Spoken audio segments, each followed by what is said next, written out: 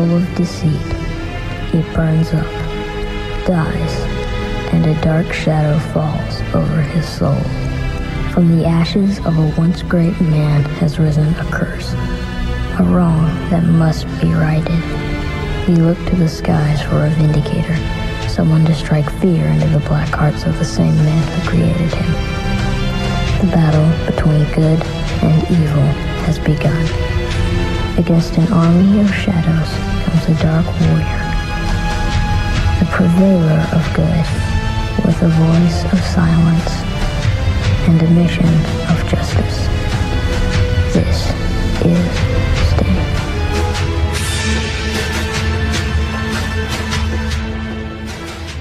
Jesus Christ, what a frightening little cut to with your face zoomed right into the camera. Sorry about that, folks. Hello, mate. All right. Yeah, not too bad. Glad to be back on a winning streak now of one for chain wrestling. So, even if you had to, you're a little bit dodgy, a little bit of a grey area with your selection, weren't there? Let's be honest. We'll get to that in a minute, I think. Yeah, you've got to butter up the electorate. You've got to give them something to vote for. Yeah, righto, mate. Righto. Oh dear.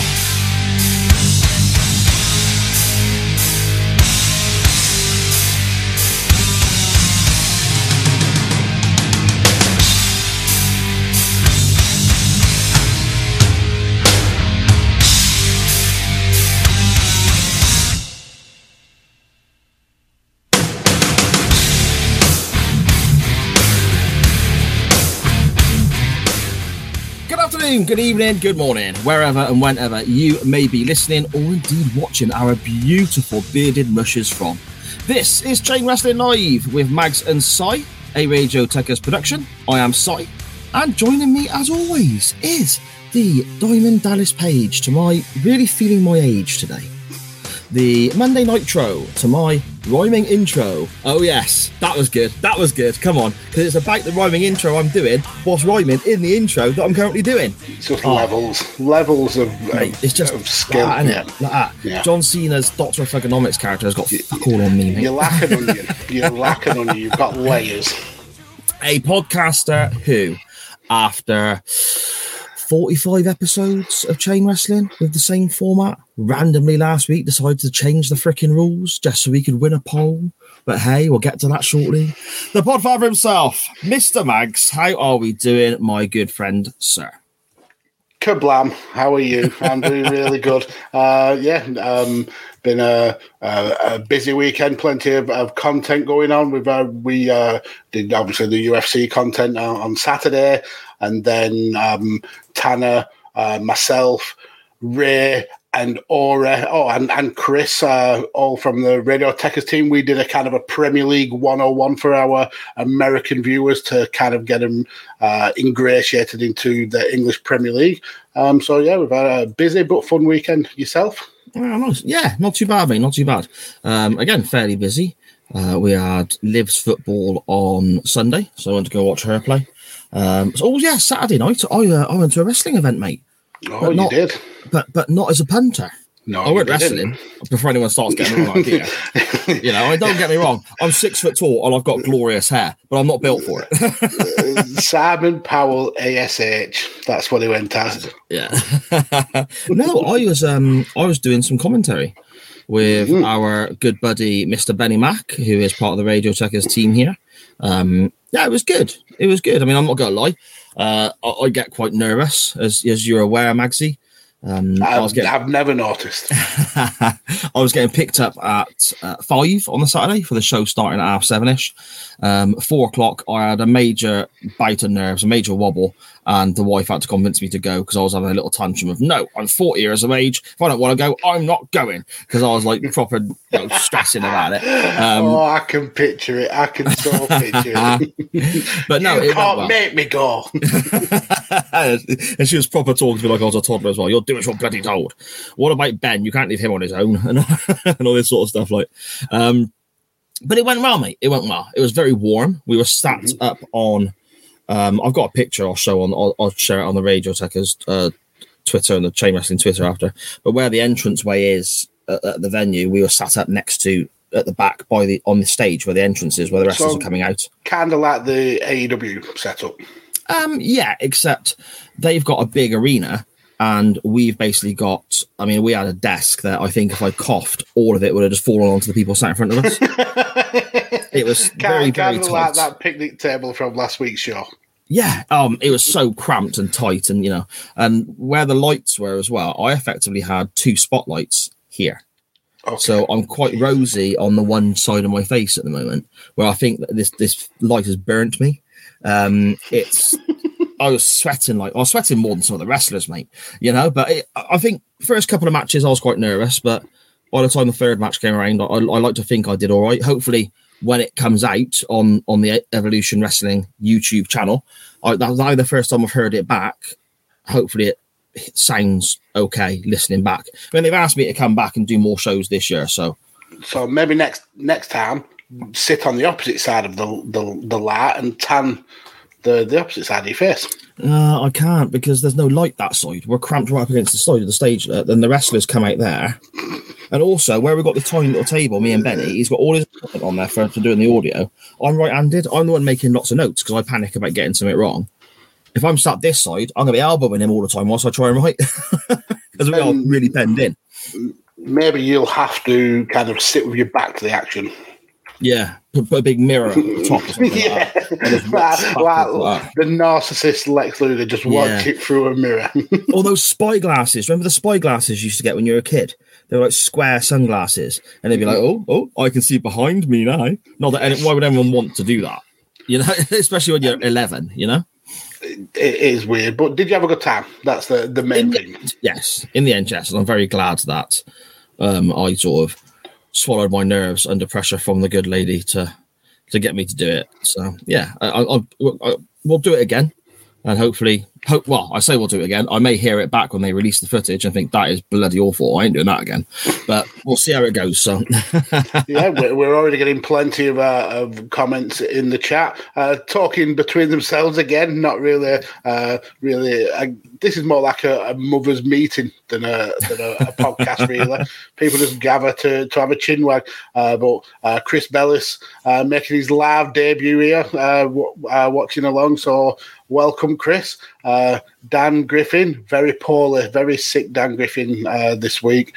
He's not feeling the best of sorts. Your good lady, Sharon in the chat, as well as Anya. Matt, who was waiting a good, hour and a half before we even went live, which is absolutely amazing. Dedicated. Scottish Danny from Kent, all the way from Kent there. Dan Griffin saying, did I refer to you as Shrek by saying you were like an onion because you've got layers? So I'm glad someone picked up on my Is that my from comedy. Shrek, is it? Yeah. Oh, okay. Have you never seen Shrek? I think so. Oh, good Lord. I think I've seen it all the way through. We'll move on. Okay. Scottish Danny is requesting what I think all of us want to find out is there any footage of this commentary? Yeah, it's the Evolution. I don't know how many of you are on Facebook, but the Evolution Wrestling page, if you like that on Facebook, then I think the videos will be posted there because they're trying to get their footage up on there, but it'll be via YouTube anyway. So when I realise it's been shared, I'll share it myself. Mm-hmm. So hopefully you'll be able to catch it on YouTube or wherever on there as well. Like I said, first time ever doing anything like this live. Very nerve-wracking. Please don't judge me on this. Let me get a couple under my belts before sort of deciding. We would all be in the same boat. No, if we ever had the opportunity to do something like that, we would all be as nervous as you would have been. So it's cool that you've been able to do it. Yeah, again, ultimately at the end of it, I enjoyed it. So yeah, pretty good. So Sharon is saying she's touched Adam Cole. Well, she held the hand of somebody who has wrestled him, so that's a touch by proxy. I mean, you may now have passed COVID onto Adam Cole. Which this is just think about that, Sharon. Think about what you've done. Lee Hunter, this guy. If anyone's seen Lee Hunter wrestle, he is good. He is very, very good. And Sharon was wearing an Adam Cole t-shirt. when my girls went through the meet and greet and got their poster signed by all the wrestlers, and Lee Hunter was there and he signed the thing. And he got talking to Sharon about Adam Cole and said, yeah, there's a video on YouTube. Me and my brother wrestled him and Kyle O'Reilly. And that's when the whole thing about he touched Adam Cole, so Sharon touched him, and I just kind of walked off and left her to it when she gets like that, she starts randomly touching sweaty men. It's like, just, Wow. Anya has said that her class watched us on the big screen today. Well, assuming she means us, unless she's got a early copy of your commentary, maybe. And her friend Adam has joined in the chat as well. Batty Driller. That sounds maybe a little bit wrong there, fella. But especially considering he's interacting with my daughter. Yeah, what's that all about? and this is me going to be cool with the kids now. So that's Wagwan, my drillers, and I think that means what you're saying. So that's Street Talk with Mags. Street Talk with Mags. That's a whole different show, that is. And I was subscribed to that show. And also in the chat, Charlie. So, yeah, we've got a full Powell household almost. So, yeah. Lovely stuff, isn't it? Yeah, it's cool. Yeah. So, Magsy, good week, bad week? Yeah, it was interesting. Busy weekend, like I said. We had UFC covered and the football, which we was only actually planning on doing about 45 minutes or so, just like a brief introduction to a lot of our American followers into the world of football. We actually ended up going about 2 hours. Okay. And we pitched to Ora and Ray a Premier League team that they can start following. Whether they accept those pictures or not, we'll see. Ora was a United fan. Well, we're trying to talk down from that ladder. Don't listen to him, Ori. Okay, so spoiler. I think the video is dropping sometime this week, but spoiler is we may have got her to cross over to the dark side, and she maybe I'm from the sky blue side of Manchester from now on. Why the? What is that? Because I made the dig last week about Burnley being a small little village just attached to Blackburn, and you're trying to get your own back. I mean, is that what this is about? You said what you said.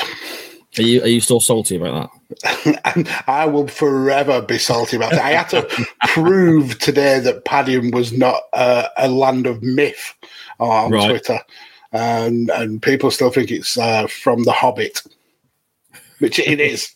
People from Padiham look like they're from The Hobbit. Brilliant. Jesus Christ. I say things and I instantly regret it. So Anya's just confirming he doesn't, Adam doesn't actually talk like that. But Scottish Danny says, Street Talk with Mags coming to YouTube soon. And Sharon, Chain Wrestling Street Talk with Mags after dark. I mean, I might have to let Adam school me on some of the cool kids vernacular before we go there. But that, yes. This Chain Wrestling After Dark is getting more and more. It's going to have an 8-hour show at this rate, the way things are getting added. Chris Bellis will have him yapping like a juggler in no time. I actually think a Chain Wrestling After Dark episode would be fun, where we just rip the absolute piss out of some very, very shitty wrestling. Yeah, fair enough. We could have quite a risque non-wrestling topic, maybe. Yeah. We could. Make sure there's an 18 certificate thing at the bottom of whatever we're doing. Yes. Ah, dear. Okay. I suppose, speaking of Twitter interactions and so on, and interactions with people on our chat, we should get to our non-wrestling topic today, Magsy. Yes, and it was a banger of a topic, a very cruel one from you. A lot of food for thought, especially with the stipulations that you put in place. Yeah, I just thought, I don't know, I think it might be when we were watching Buzzcocks. Did you see that? Never mind, the Buzzcocks has returned. I've heard the rumours. I don't know who's the horse or the team captains. Okay, so the host is Greg Davis, the big fella. Oh, get fucked. No, he's great, man. He's great. No, I'll try it because I do like the show. Right. But do he fit Buzzcocks? Because it were always like kind of like smarmy, kind of hip comedians with Mark Lamont and Simon Amstel. Greg Davies is he's older than us. Do you mean, does he fit because he's a giant man? And they not only that, but he's also is not the kind of witty comedian that Mark Lamar and Simon Amstel were. They would rip the piss out of everybody. I don't think he does like that. He does that, but it makes me laugh. Will he make like Preston from the Ordinary Boys storm off the show? I don't know if we'll get into that level, but they've got I can't remember the dude's name. Sharon might remember. They got a comedian who's like a permanent guest on the one panel, but I've never seen him before until he's been on this. And then Noel, what's his face? Oh, Noel Fielding. Yeah. He's Sharon's just said it in the chat as well. Noel is still on. Yeah. He was funny. Yeah, he's the captain on one side, and then that Daisy. Is it Daisy Lee Cooper, the one from the blonde lass who did This Country? Oh, yeah, I like her. Yeah, she's on. She's the captain on the other team. Daft, isn't she? Yeah, she's rubbish at this. She is when they've done like the guess the intros round and they got to hum the intro and all that. Okay. She is awful, but that's what makes it funny because she is so bad. You know, there's like 3 episodes I think they've done this week already, Mags, on like Sky Max or Sky One or something like that. And me and Sharon, honestly, are laughing so much. Yeah, Chris Bellis has just said in the chat is the other guy's called Jamali Maddox. I've seen him about. I'll check it out. I'll definitely check it out because it's one of those shows that I really grew up on. I thought it's absolutely brilliant.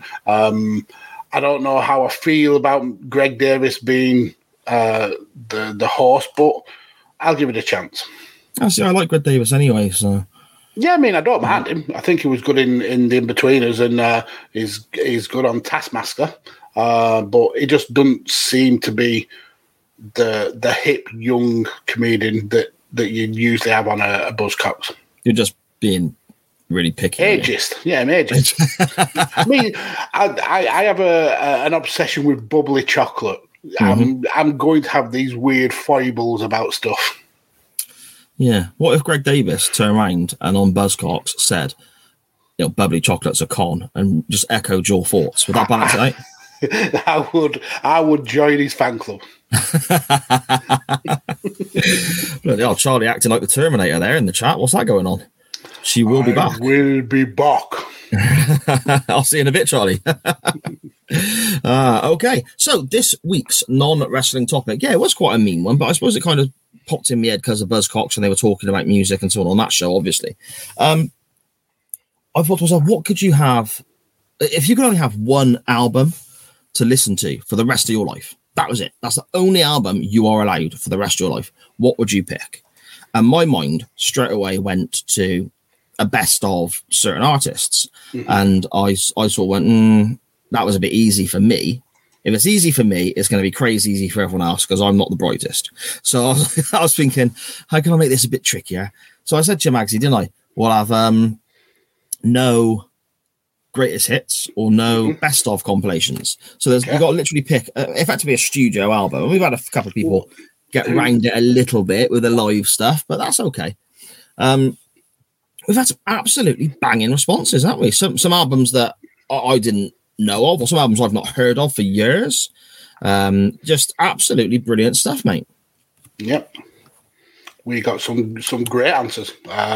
Some that I expected, knowing the musical taste of some of our viewers and listeners, but some quite out there ones that I didn't really expect. So yeah, let's get into it. Yeah, sure.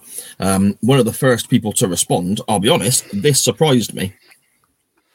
This was a surprising thing for me, and it's our good friend Tolly at Rain Counter on Twitter. Didn't surprise me at all because I already knew this. No, I already knew his obsession with this band. See, now whenever we've done anything music orientated on the show, and whenever you and me have discussed Tolly, or I've spoken to him myself on brief occasions, it's always been about Manic Street Preachers. Yeah. So I assumed from Tolly that was what I was going to get, a Manic Street Preachers album or something. But he actually went with... sorry, go on. if he was going to pick a Mannix one, it would be the Holy Bible. He absolutely is obsessed with that. But yeah, he's I figured he would go with this album because whenever we've done Badlands, he's always really waxed lyrical about his love for Electric Six and especially this album. So, okay, yeah. So Electric Six, Fire was his choice. Danger, danger, high voltage. When we touch, when we kiss. Danger, danger, high voltage.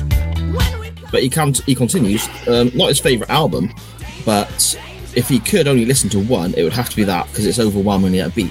Now, that album, Mags, is that the one with the sort of the big singles they had, like Gay Bar? Yeah. So they had Electric Six had two really big hits. Both were on this album. The first one was Danger High Voltage. Yes. And then the second one was Gay Bar. They kind of like faded away in terms of mainstream after that, but they're still. I think that they're still a very active band now. Tolly loves that album, so I'm not surprised they picked that. Yeah, there was a fella who when I used to work at the before COVID hit and everything changed, everything got shut down and so on. I used to work at this warehouse car parts place that I ran with a few other guys, and one of the guys who worked there for us was in charge of the music, and he'd have a playlist of God knows thousands of albums just on shuffle all the time and so on. And whenever songs from that album came on, everyone joined in. I thought it was great, so I can see why Tolly's gone with that because. I've not even thought about that album or that band since leaving that place. But yeah, that was a storming record. Yeah. Just before you go to the next one, we've got some comments here in the chat. Dan Griffin saying he's got a chocolate annoyance that may rival my bubbly chocolate hatred. I highly doubt it, but I'm sure I'd like to hear about that. Connor McCabe in the chat. Connor, how are you, sir? I haven't seen you knocking around for a few days. Hope you're doing well. Anya and Batty Driller, aka Adam, are going at it, saying I think he's mocking us, saying we're not very hip with the kids. So see, the ironic thing is we know that, so we're okay with it. exactly. And Anya's threatening to steal his dog. So right, okay, maybe pipe down, Adam. Yeah, how very gypsy of you, Anya. And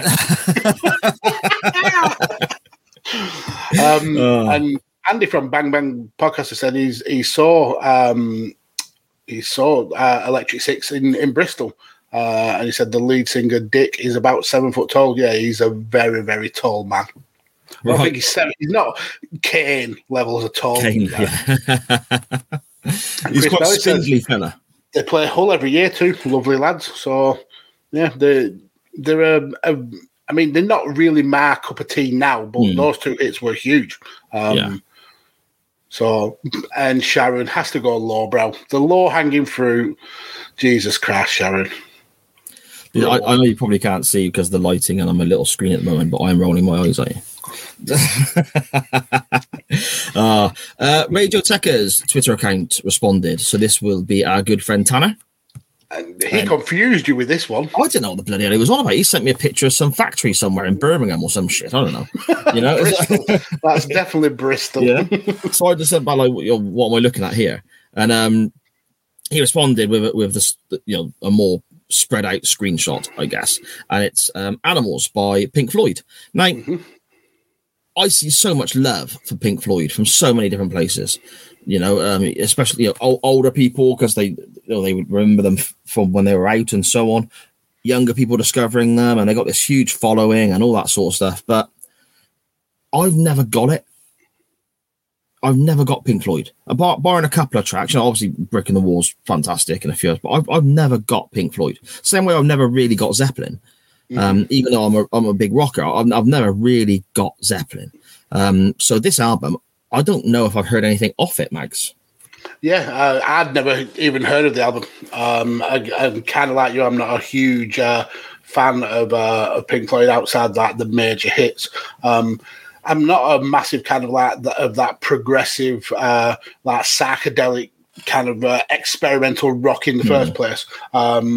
But one thing that Tanner does have really good taste in music. He's been contemplating having a music-based show here on Radio Techers. And he's very, very into his vinyl, into his retro music. On Headlock Talk, he used to have a recommendation for album of the week to close the show. And, some of the stuff is very out there. He's got a very eclectic music taste, but if he says it's a good album, I tend to trust him on that.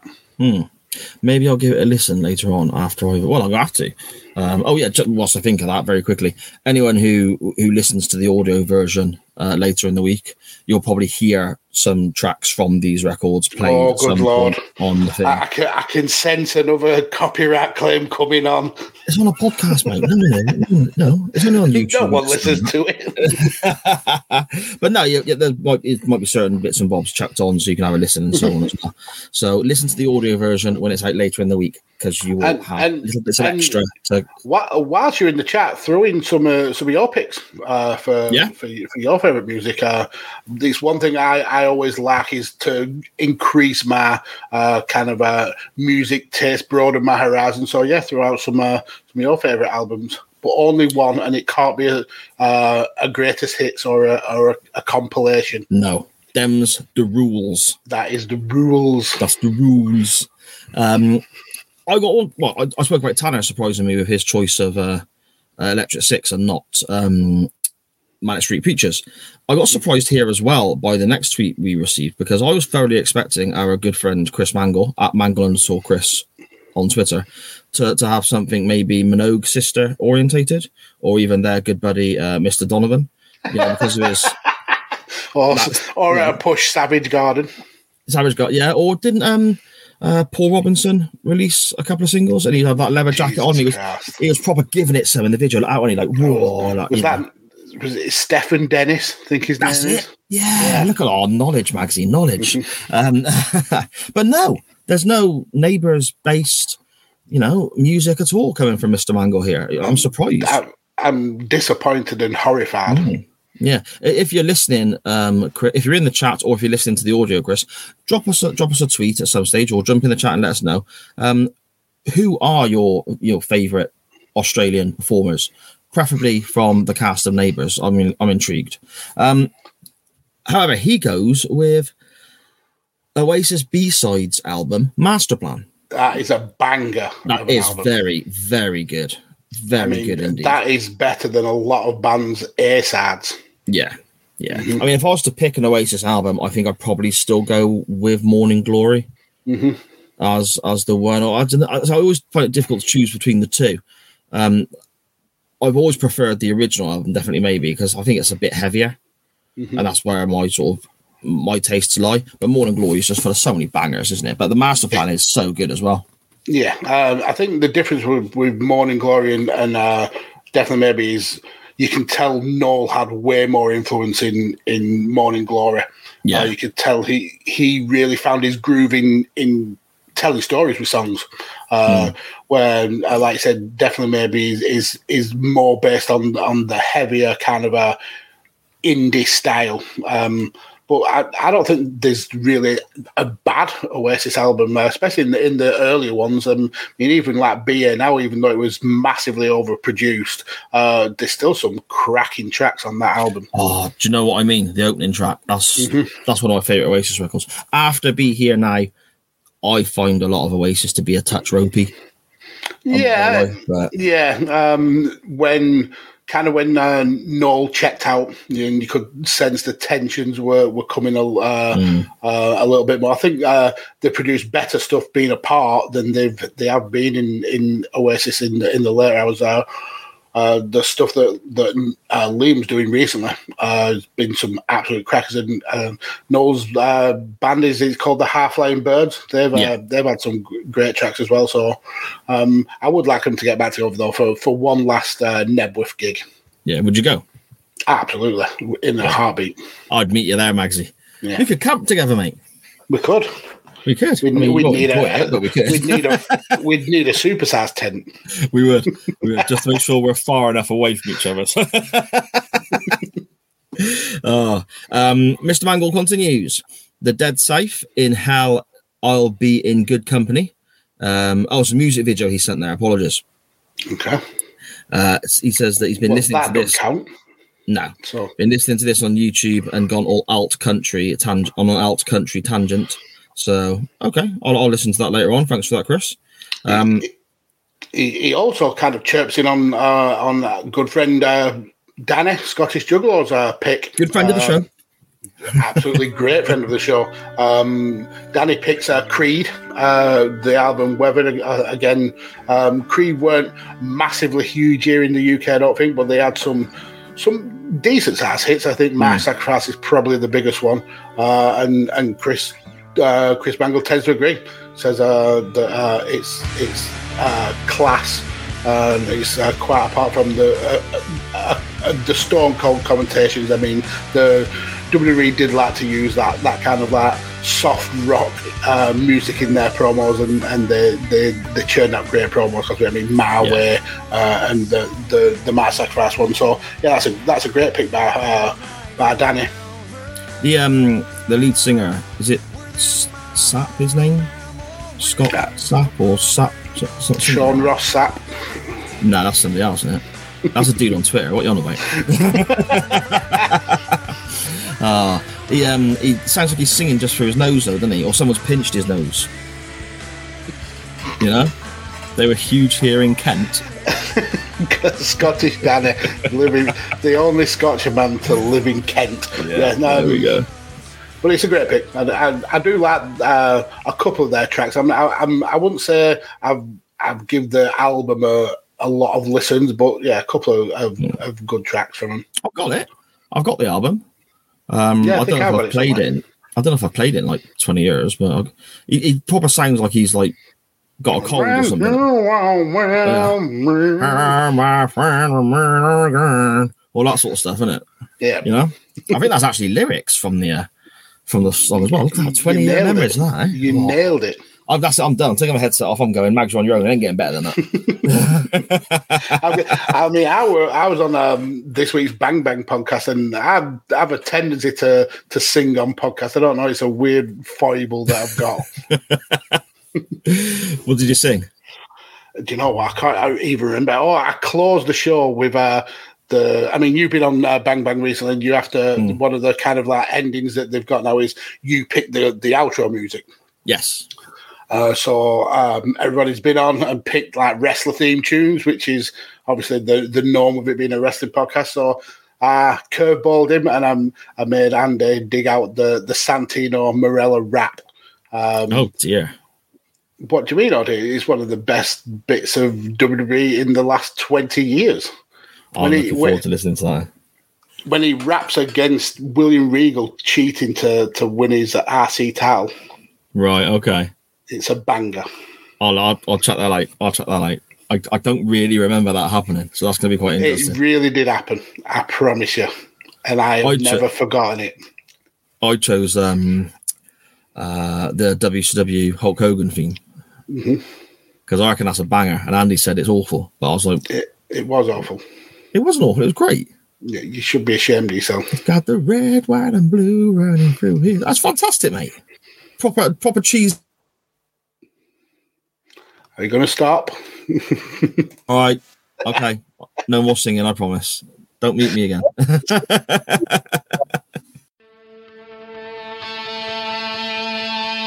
He's American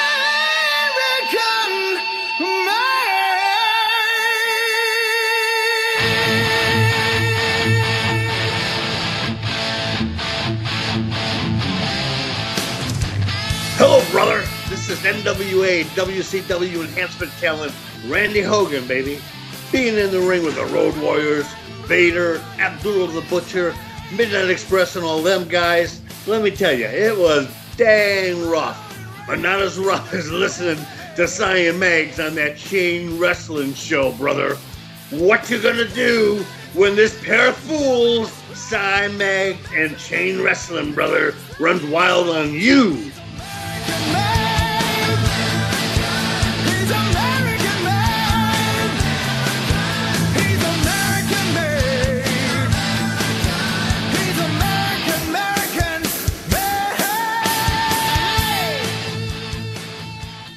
That's it. Yeah, that's right.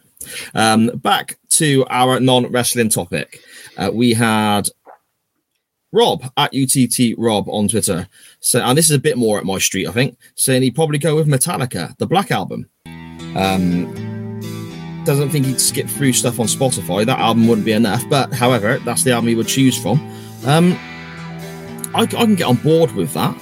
But for Metallica, for me, I like maybe stuff a bit earlier, because this is when they stopped being quite as thrashy, I guess. I mean, I like Justice for All and all that sort of stuff. So, yeah. Well, I like more of the kind of middle of the career stuff that they did.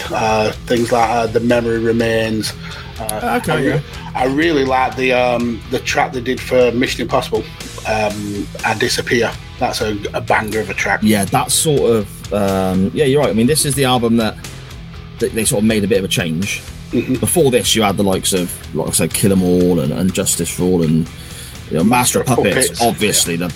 Oh my goodness! If you're into metal or thrash metal, that's, to me, that's like the blueprint on how to make a heavy metal album. That is superb. The story goes that with the Black Album, because they started using some keyboards and they cut their hair and they put a bit of makeup, like the black lines under their eyes for the poster and all that. There's a story that their producer tells that when the posters went up in Paris for the tour, the album stopped selling overnight. People just stopped buying it because they cut their hair and they looked that way. Wow.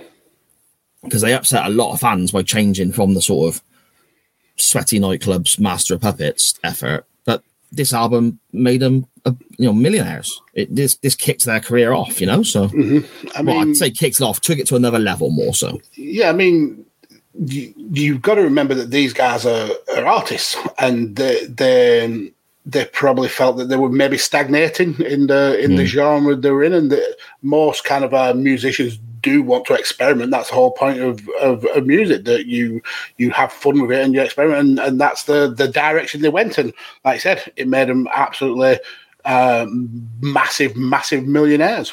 Yeah, exactly.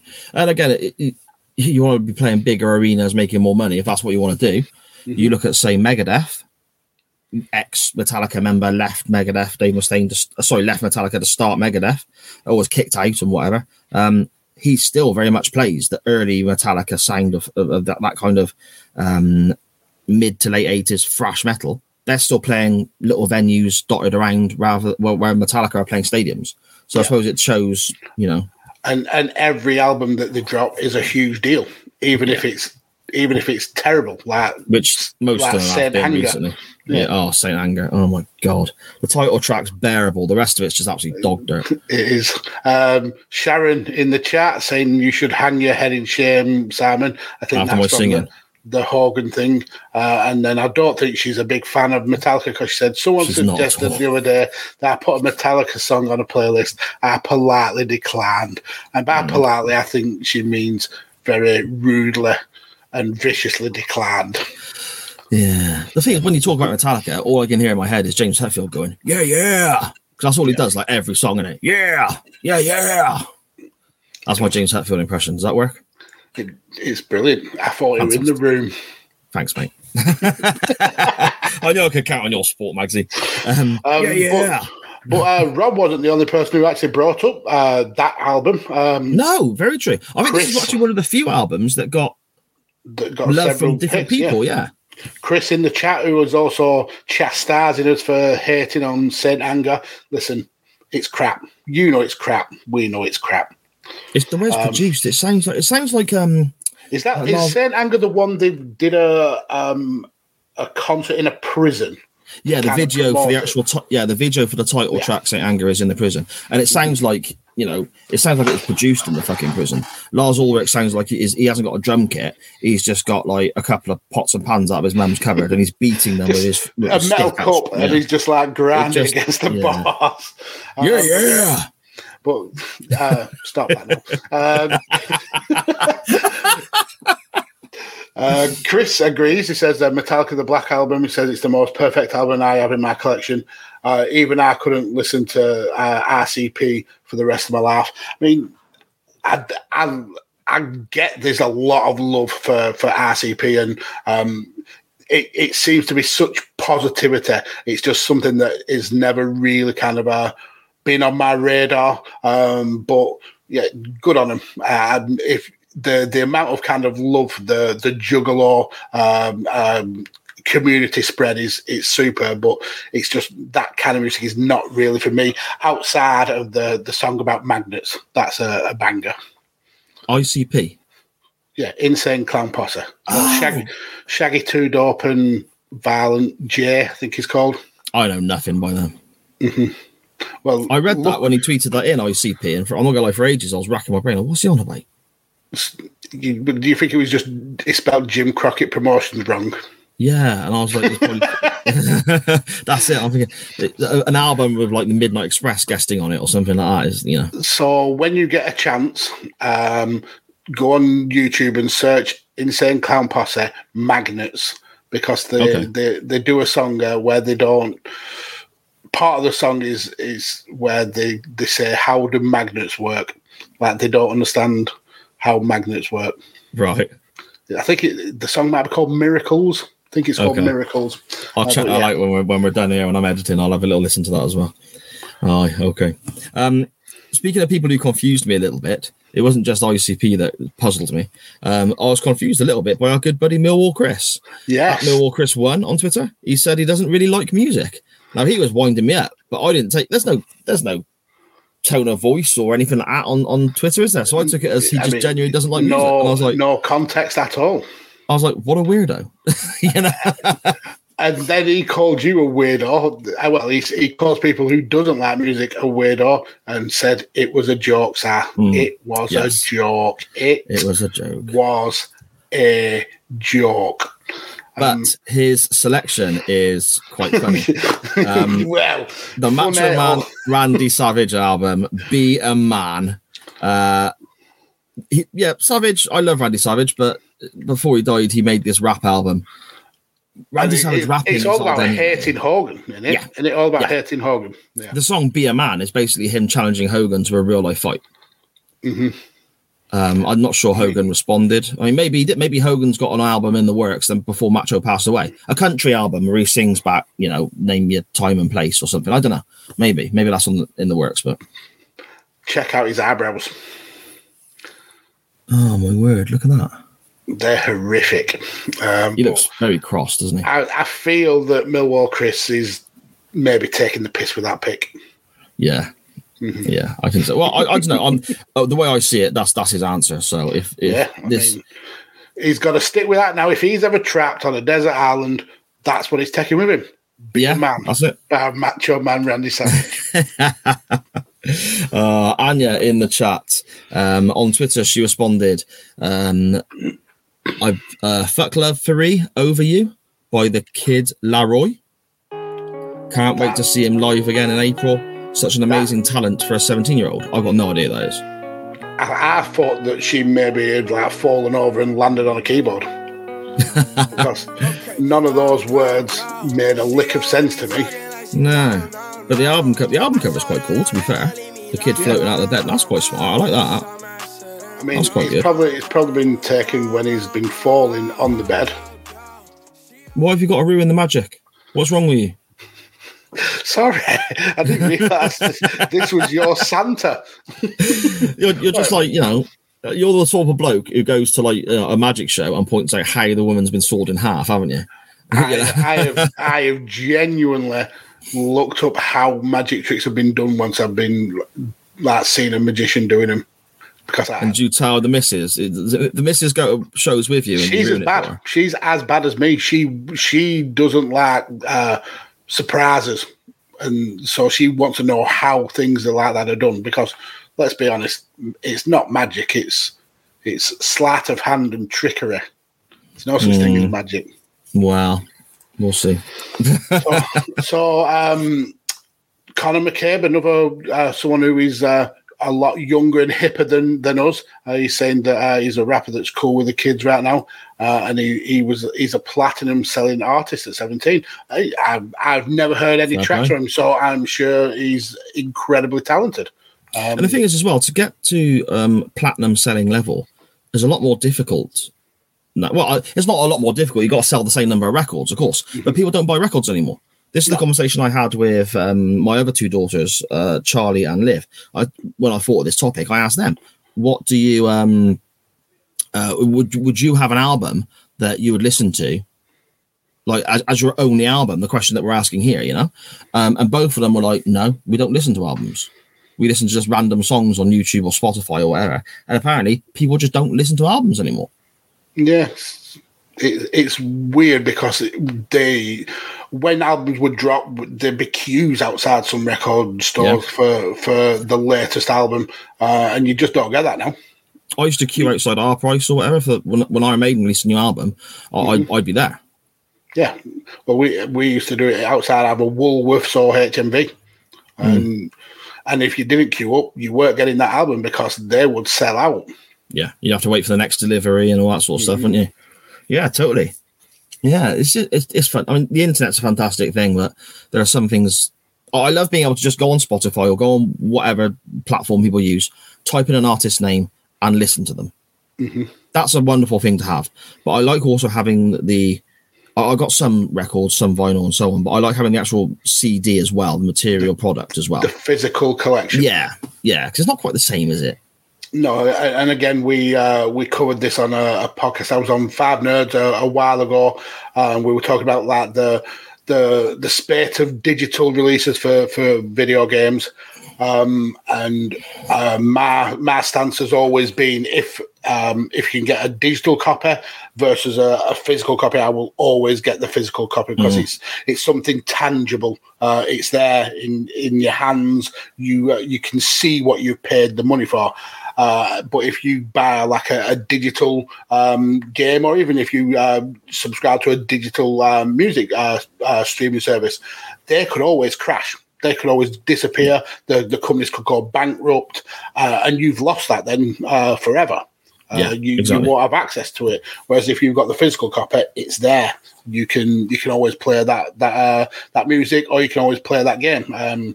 So yeah, I always have a penchant for physical copies rather than digital. But saying that, sorry, penchant, I mean a preference. Oh, I thought you said pawn shop. I mean, I wish I had a pawn shop. That would be actually quite badass. I always have a pawn shop. Penchant it's French, you heathen. I swear to God, I heard pawn shop. I swear to God. When I edit this back, I'm going to play that back. That says more about you than it does about me. Maybe. At Good Bad Wrestle on Twitter, the Good Cop Bad Cop Wrestling Podcast. Apologies. That is Graham. It is indeed. He says it's not a best of or a greatest hits, but I might be bending the rules a little bit. It's all right. We all bend the rules on this show. Just look at Mags' selection last week for the poll. Stop that nonsense. He says, might as well get as much content as possible. If I had to pick a single album, probably would go with The Wild, Innocent and the E Street Shuffle. And it's a 3-disc live album of Bruce Springsteen and the E Street Band. And it seems like there's a lot of songs on there. And I don't mind that. A live album is, I suppose it is bending the rules a bit because a live album could be a greatest hit set, I suppose. But you didn't specify. No. You have to look for these loopholes, and you got outfoxed by Graham. Bruce Springsteen, not somebody who I've really... I can't say I enjoy a lot of his music. The huge hits I don't mind, like Born to Run and Born in the USA, stuff like that. But yeah, he's not someone who I would regularly go out and listen to. But I understand he's got a huge following. So yeah. And live as well, apparently he's supposed to just be absolutely incredible. Mm-hmm. My uncle goes to see him whenever he comes through the UK and just says he just blows your mind every time. He'll play for like 3-4 hours and just shout out to the crowd what do they want and play certain records and just amazing stuff, Cool. Yeah, good stuff. Yeah, what we got going on in the chat, Mike? Why are you being laughing, right? No, I get it. I mean, music is one of the most subjective topics. Yes.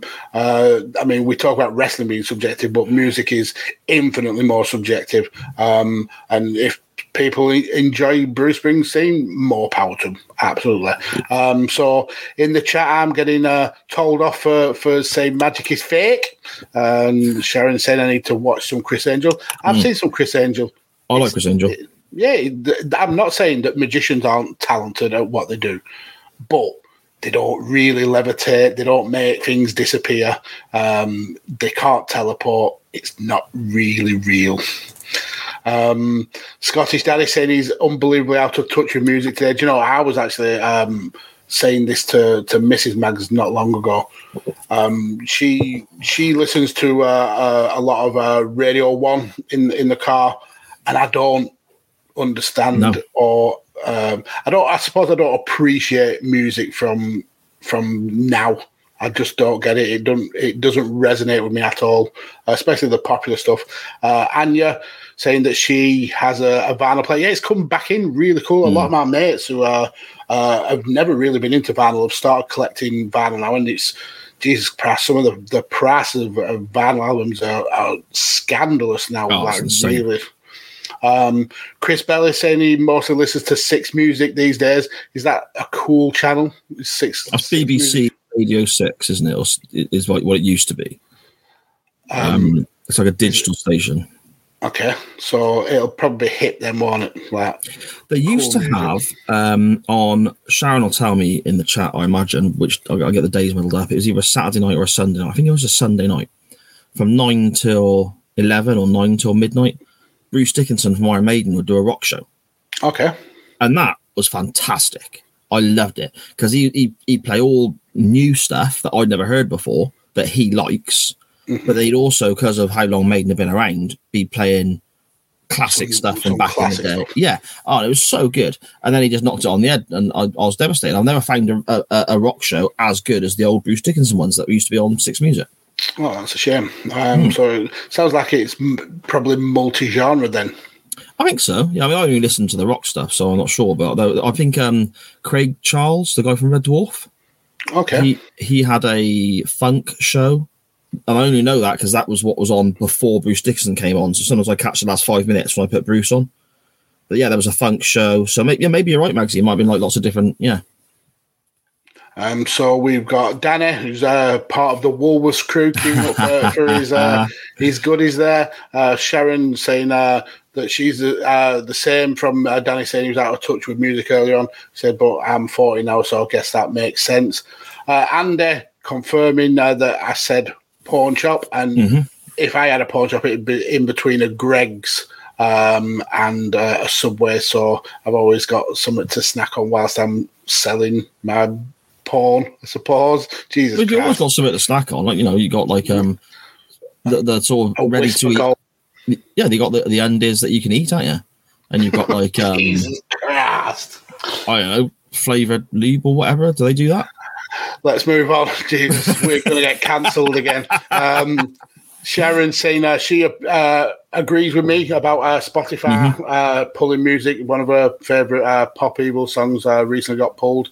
Bang Bang Podcast showing his age now. He's got a Bruce Forsyth live album. Yeah, I'd believe he'd listen to that on the regular as well. Come on, love, slap a bit of Bruce on. Chris Bell saying he nearly went with Talking Heads' live album, but it's better as a movie than an album. Very, very visual, as you expect from David Byrne.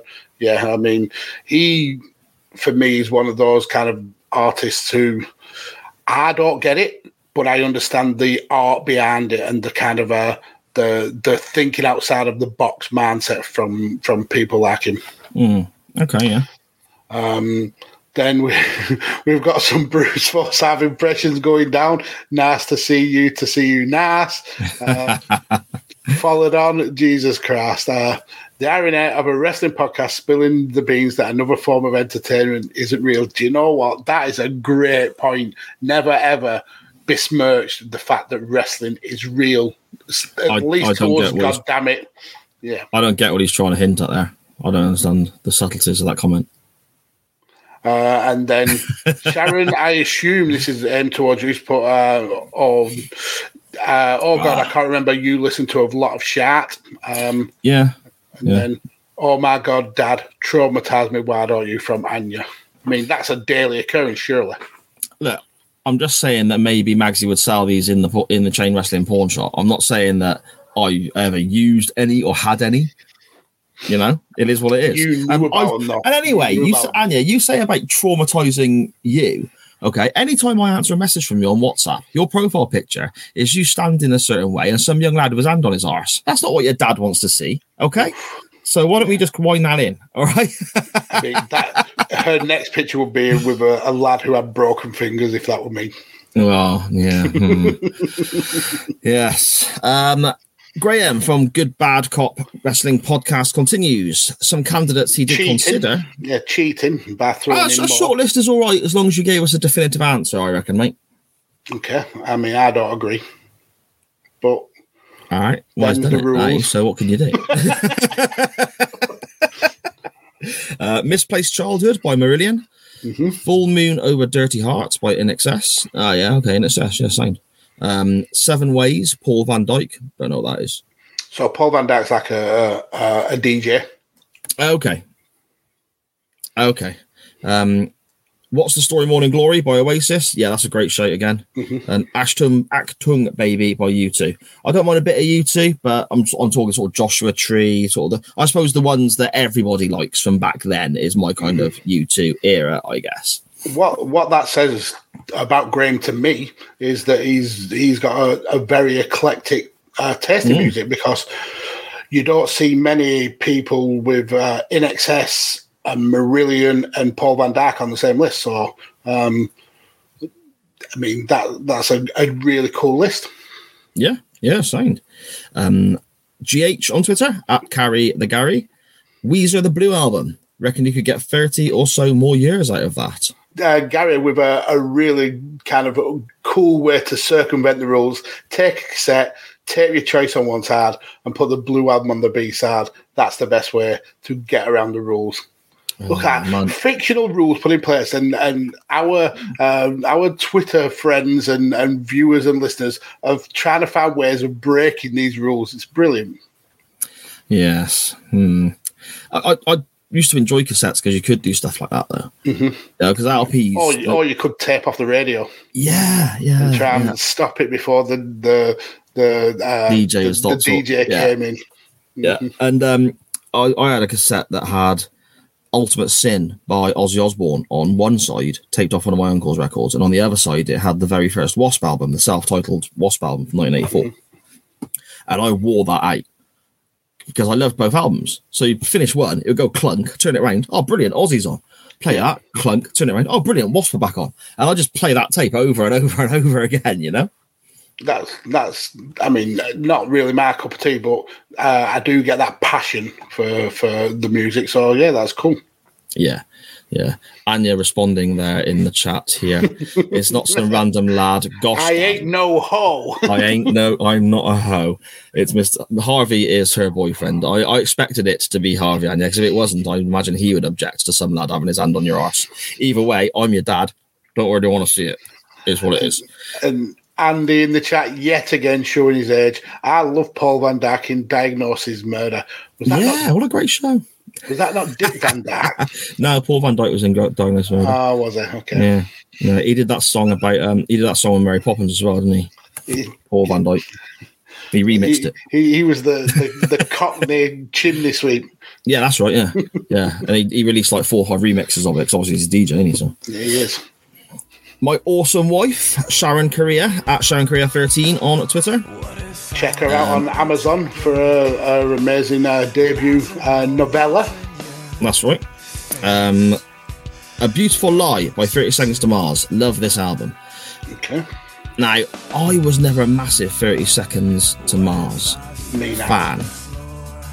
I'd seen them live without realising. And it weren't until me and Sharon got together that she pointed that I realised that I'd seen them live, waiting for Megadeth to come on at a festival. But playing this this album as much as Sharon did, this is literally going right back to when we first got together. So that's 13 years ago. If I'm wrong, I'm gonna get grief in the chat now. I think it's 13 years. It grew on me, and now there are certain tracks from that album and other 30 Seconds to Mars albums I really, really like. Not a band that I've ever. I mean, I can't name one track from 30 Seconds from Mars. I bet there's a couple of tracks from this album. If you heard them, you recognise. Yeah, I've probably heard the songs. I'll probably know the songs, but I don't know a lot about the band. So I'm sure they're great. Just I don't know about it. So they can't be that good. No, fair enough. Fair enough. Oh, hang on. Now, I mean, it's Mr. Jared Leto, isn't it? Who Sharon adores as well. But now is he the front man? Yeah, he's the main DJ. I know of them. Yeah. The first album is quite heavier. This album came out. It was very much almost like that emo phase, like when My Chemical Romance and all that were around as well, and they kind of got banded in with those bands, even though they're not the same as those bands. Do you know what I mean? Okay. Yeah. You know, so they kind of got banded in with that, which is, I think, is a bit unfair. Because when you listen to the album, it's not like that really. But yeah, I mean, me and Sharon have seen him live a few times. They're very, very good. He's gone a bit more out there. As we were talking earlier, Magsy, weren't we, about artists experimenting and so on. He's gone a bit more weirdo out there and stuff, and different things out there, and different types of music, and a bit more dancey stuff coming in. That's not my cup of tea. But this sort of time, this album, I really do enjoy. Yeah. Okay, I will add some of their tracks to my Spotify playlists. Do it, mate. Do it. And if it's stuff that you think is awful, you can blame Sharon. Yeah, I mean, even Chris Bellis in the chat is saying his wife got him into 30 Seconds from Mars too, given that Jared Leto is poor at most things. He's a decent frontman. I mean, he was good in Panic Room. I think he played a great part in Panic Room, but yeah, he's outside that, I'm sure his epitaph will be about 30 Seconds from Mars. His Oscar begs to differ with that comment. Oh, yeah, you're poking the bear there, mate. Don't start on Jared Leto with Sharon in the chat, mate. That's a bad move. The film that he was in, though, Dallas Buyers Club, I think that was what he got his Oscar for. Sharon, you have to correct me or tell me I'm right or wrong in the chat. That is fantastic. And he was absolutely bloody brilliant in that film. That is such a good film. It was incredible. Dallas Buyers Club, so good. Oh, dear me. Dear me. Let's move on before we start getting, you know. Sar will have to mute his microphone soon when Sharon comes in, just absolutely swearing her head off. Sharon's going to take my headset in a minute and go, you, Chris. Ban him. He comes up, rocks up, first ever time, and he comes here just causing trouble. Starts picking a fight with one of our regulars and best, most respected listeners, you know? You're barred. He does actually agree there, though, Chris. He does say, oh, no, actually, Jared Leto was very good in that. And he was. And it's a great film. It's a great story. Really worth checking out. At Saviour Savo on Twitter. Okay. It's a new person here, Magsy, contributing to the show, which I'm really over the moon about. Great to have new people involved all the time. I think we got a couple of relatively new ones, or ones that haven't chipped in on the regular with this one. He says Operation Mindcrime by Queensryche. Now that is a great album. I like Queensryche anyway. Never heard of them. Okay, it's very much it's metal. But it's metal with the sort of clean, pure, great vocals rather than any. You say to people heavy metal, a lot of people instantly assume screamy, shouty stuff. That's not my cup of tea. Okay. This guy, Jeff Tate, you can see in the image there, he can sing. He can really sing. He's no longer with the band. They split up now, but he tours this album in its entirety on his own. And it's like I can't remember what they call it. What's it called when the whole album is a story? You know what I mean, don't you? Yeah, and I understand what you mean. I don't know I didn't realise there was a particular name for it. Yeah, there was. And I can't remember what it's called now. But there was a name for that sort of thing. But yeah, the whole album is a story, and it's about a guy who was homeless and a heroin addict and so on. And he basically gets took on by this person called Dr. X, who trains him to effectively be an assassin that goes out and kills people off on certain commands because he's been brainwashed. It's absolutely brilliant. At the end of it, he's messed in the head and all that. And there's a couple of songs that are fantastic. I'll I'll send you a couple of links to a couple of the tracks, Mags. It's so good. I mean, it's very old school. It's like late 80s, early 90s metal, but... So I've done a quick Google, and it's a concept album. That's it, concept. Why couldn't I remember that one? What a moron. You know? I've actually got Operation Mindcrime on CD signed by the guys in Queensryche. Oh, wow. I mean, when I first saw the name Queensryche, I assumed it was kind of like German hardcore rock. No, they're American. What's the band who does Du Hast? Rammstein, yeah, kind of like Rammstein. Yeah, my kid brother's band who's doing the music for SJP now, which is banging. It's a great tune, isn't it? It's a great tune. It really is.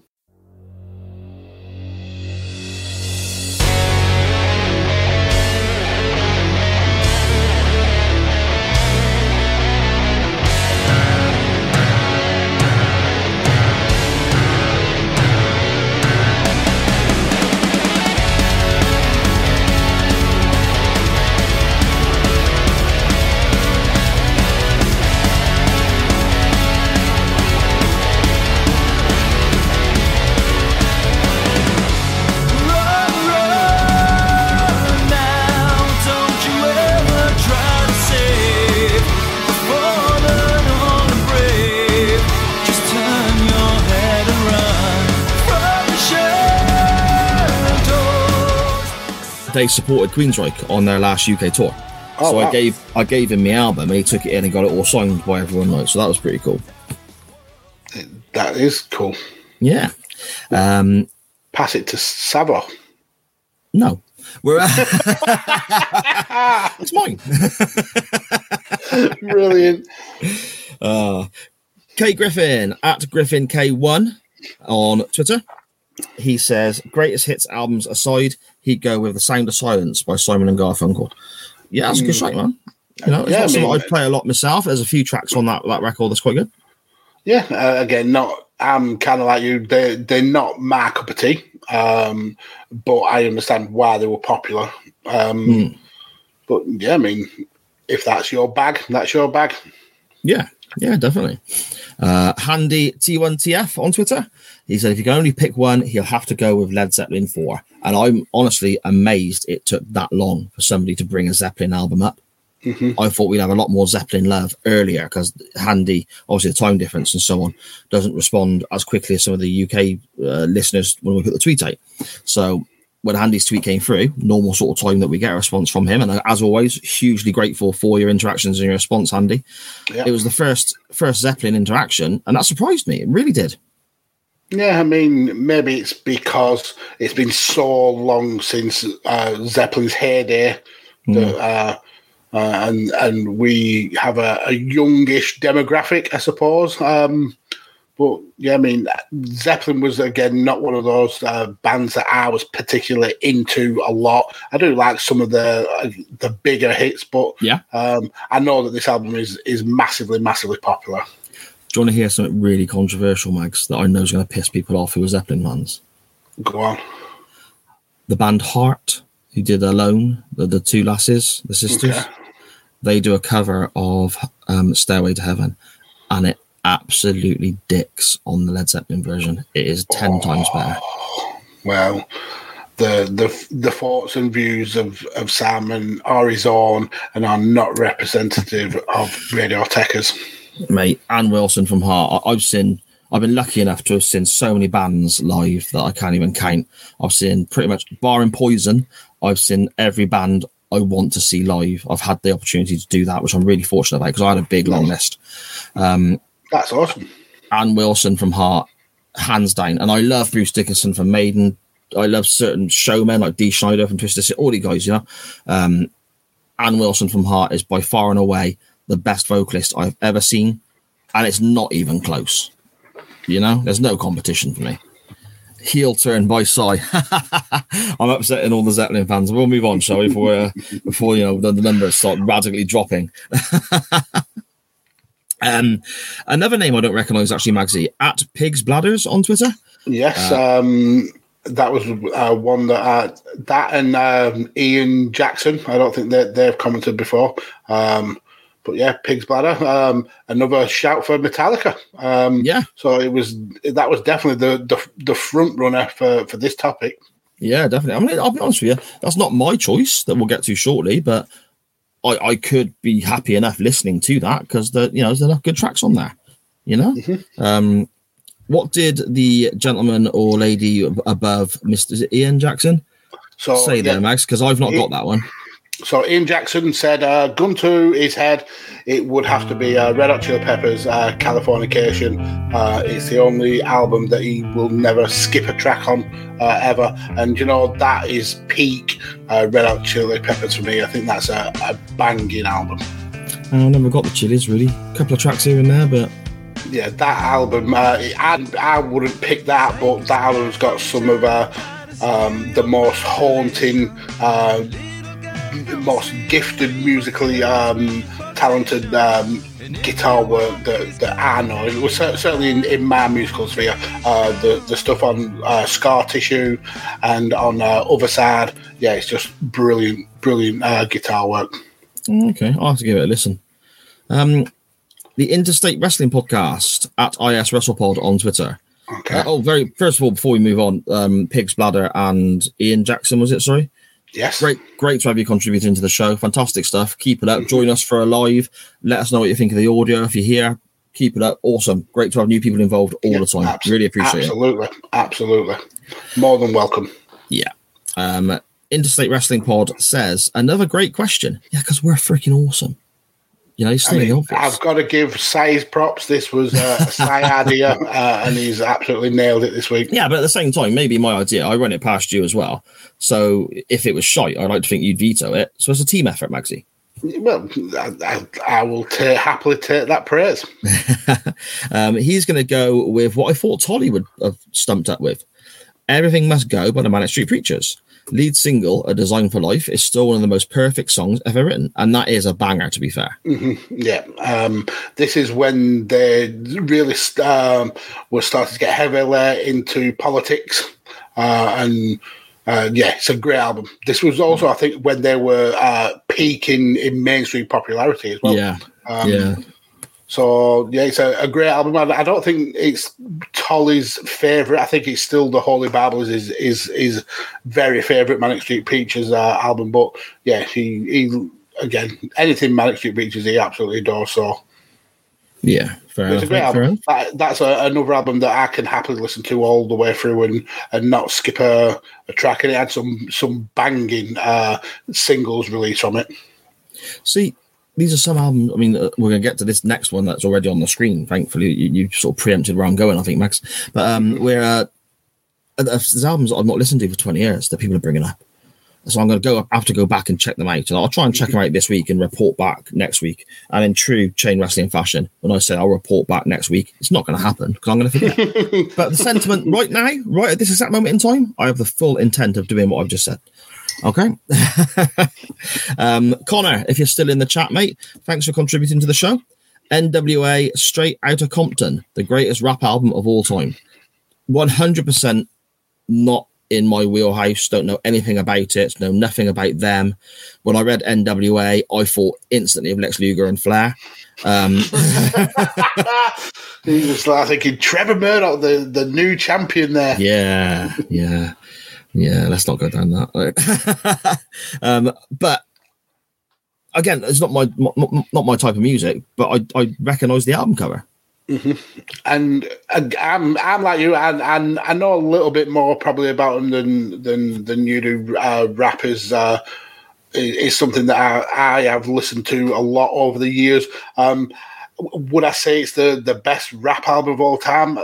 In my opinion, probably not. But I do understand the kind of significance of this album.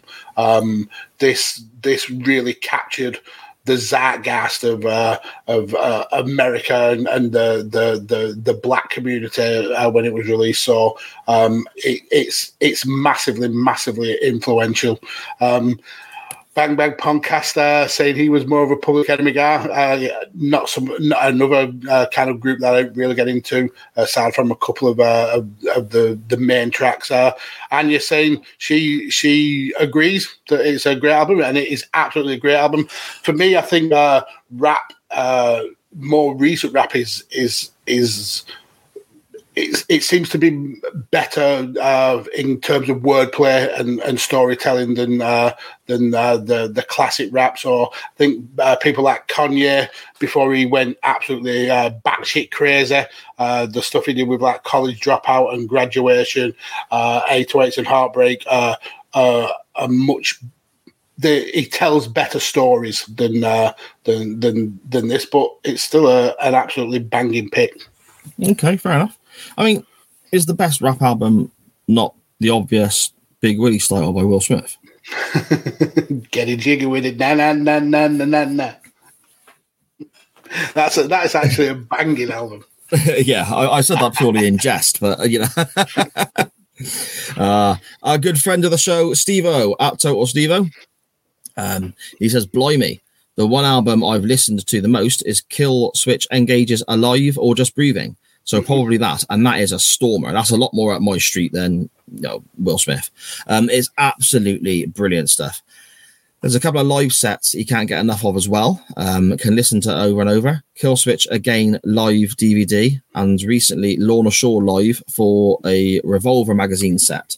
But yeah, he says initially his choice would be Kill Switch Engage, Alive or Just Breathing. And yeah, that is a bloody great album. Kill Switch are great. I love Kill Switch.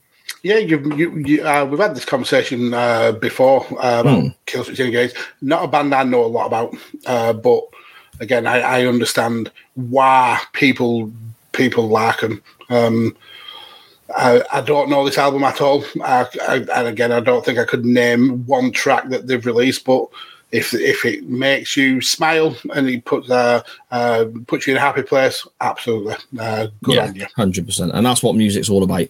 You know, it's such a mood changing thing. There's, just emotion in so many songs that, that you're going to get attached to. And that metal and rock to me is my personal taste. And I can find music in that genre for any mood I'm in. And it's the same for anyone else listening to hip hop, whatever, The magnificent Matt Willis at the Matt Attack UK on Twitter. He says, music is so subjective to my mood, but Limp Bizkit, Chocolate Starfish, Hot Dog Flavoured Water is an anthem. And it is. That is a fantastic CD. And that is one. It's strange. I wouldn't pick it for my album of like all time, or my album that if that's my only one I can listen to. But it does tick the box of I wouldn't skip a song on it. I'd skip a few, but I think that album, if I remember, had about 6, maybe 7 releases from it in terms of like singles. So there's a lot there to enjoy. That they were very kind of niche for me. Limp Bizkit, they a couple of years run where they were super popular, and then huge. Kind of faded out a little bit. But I don't mind some of their tracks. They did a song, I don't think it was on this album, I think it was on an album called Results May Vary, called Eat You Alive, which is a great rock track. But this is more kind of like, say, new metal. Is it new metal? That's right, how it's called, like mixing rap and DJing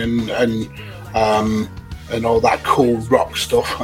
It's a good album. I mean, this is where you get all those kind of like big hits for WWF's promo. So you can't really go wrong with it. But I don't think it'd be one I'd pick to listen to over and over again for the rest of the time. Yeah, very true. Matt continues. Busted's second album, A Present for Everyone, sums up his late teen years. What a kind of dichotomy of your music taste.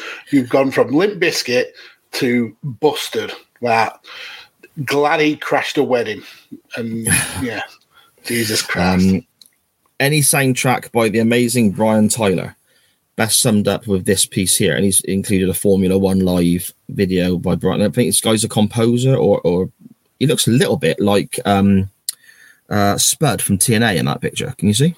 Yeah, he actually really does as well. I don't know Brian Tyler, but it does look like he's kind of like composing or leading an orchestra there. So yeah, that sounds quite interesting. I'll have to check it out. But yeah, and before we get to yours and my selections, Magsy, lastly we have Andy at Bang Bang Podcast.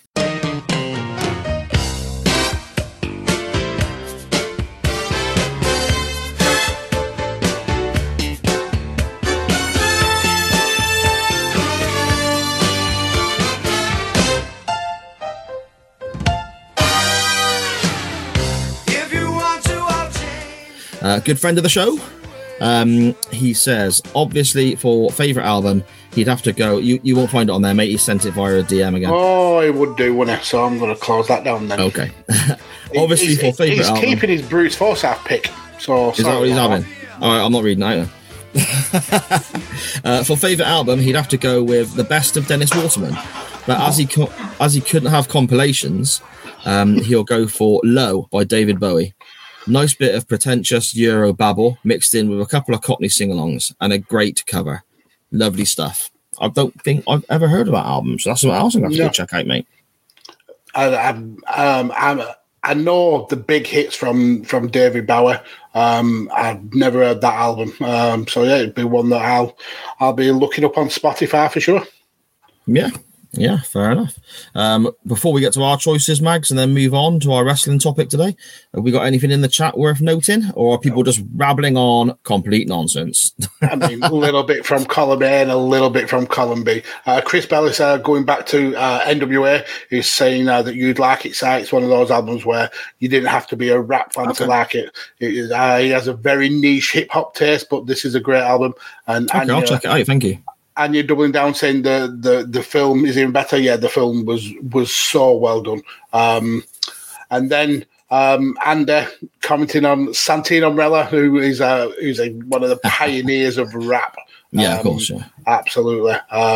So Chris agreeing with me. I consider Santino to be the greatest MC of all time. He has, I believe, bars, and that's bars with a Z. Your good lady saying that she's enjoying Killswitch right now. Yeah. And they're doubling down with the Santino love, saying he likes his pancakes with maple syrup. That's one of the best lines in a rap song ever. You really do need to check out. I'm going to have to listen to it. Santino rap. It's brilliant. So Chris is saying he hasn't heard anything past Howard's last album with them. But that's only because he went back to uni and was skint. Killswitch are probably still his favourite metal band.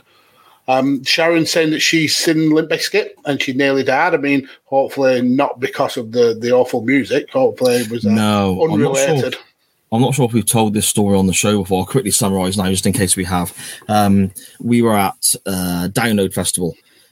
I'm not sure the year, and I should know the year because Sharon was pregnant with Charlie at the time. So we're probably looking at, what's that be, 2011, I think. But Limp Bizkit were playing probably 3-4 o'clock in the afternoon, and basically the crowd all split to do a wall of death. And for those who don't know what that is, you can type it into YouTube, wall of death, and see some pretty spectacular visuals. But it's where a heavy song slows down for a certain period, and before it kicks in again, the crowd part. Not all of the crowd, but a big section of the crowd, the pit, so to speak, part ways. And they stand a good distance apart, rocking back and forth as the song builds back up, builds back up, builds back up.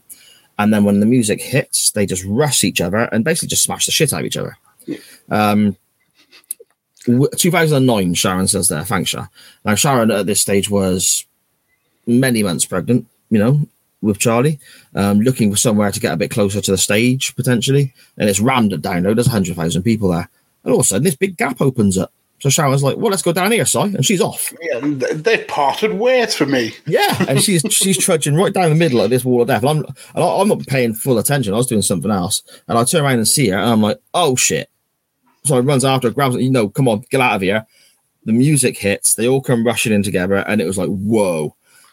So yeah, that's basically the story where Sharon could have got crushed. Jesus Christ. Yes. So there we go. To lighten the mood a little bit, Anya in the chat saying Carve the Sun by Await by Design is the best singer ever. And she says that's not just because that's her uncle. Yes. Await by Design. Their new album is self-titled. That's the one I prefer the most. That's their third studio album. They've got another one out, I think, next week, which is a EP, a unplugged album they did during lockdown. So, well worth checking out. It's got a cover of Wind of Change by Scorpions on, which is a bit of an odd one for me. My brother covering that, but it'd be quite interesting listening to it. So, yeah, there we go. Maxie, what about yourself, mate? What if you had one album that you could listen to for the rest of your life and nothing else, where would you go?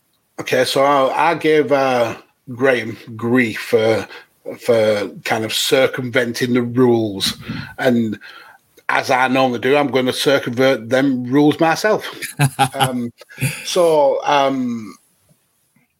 If we would have had this conversation maybe 10 years ago, I would have probably picked the first album I'm going to mention. I would have picked OK Computer by Radiohead. Okay.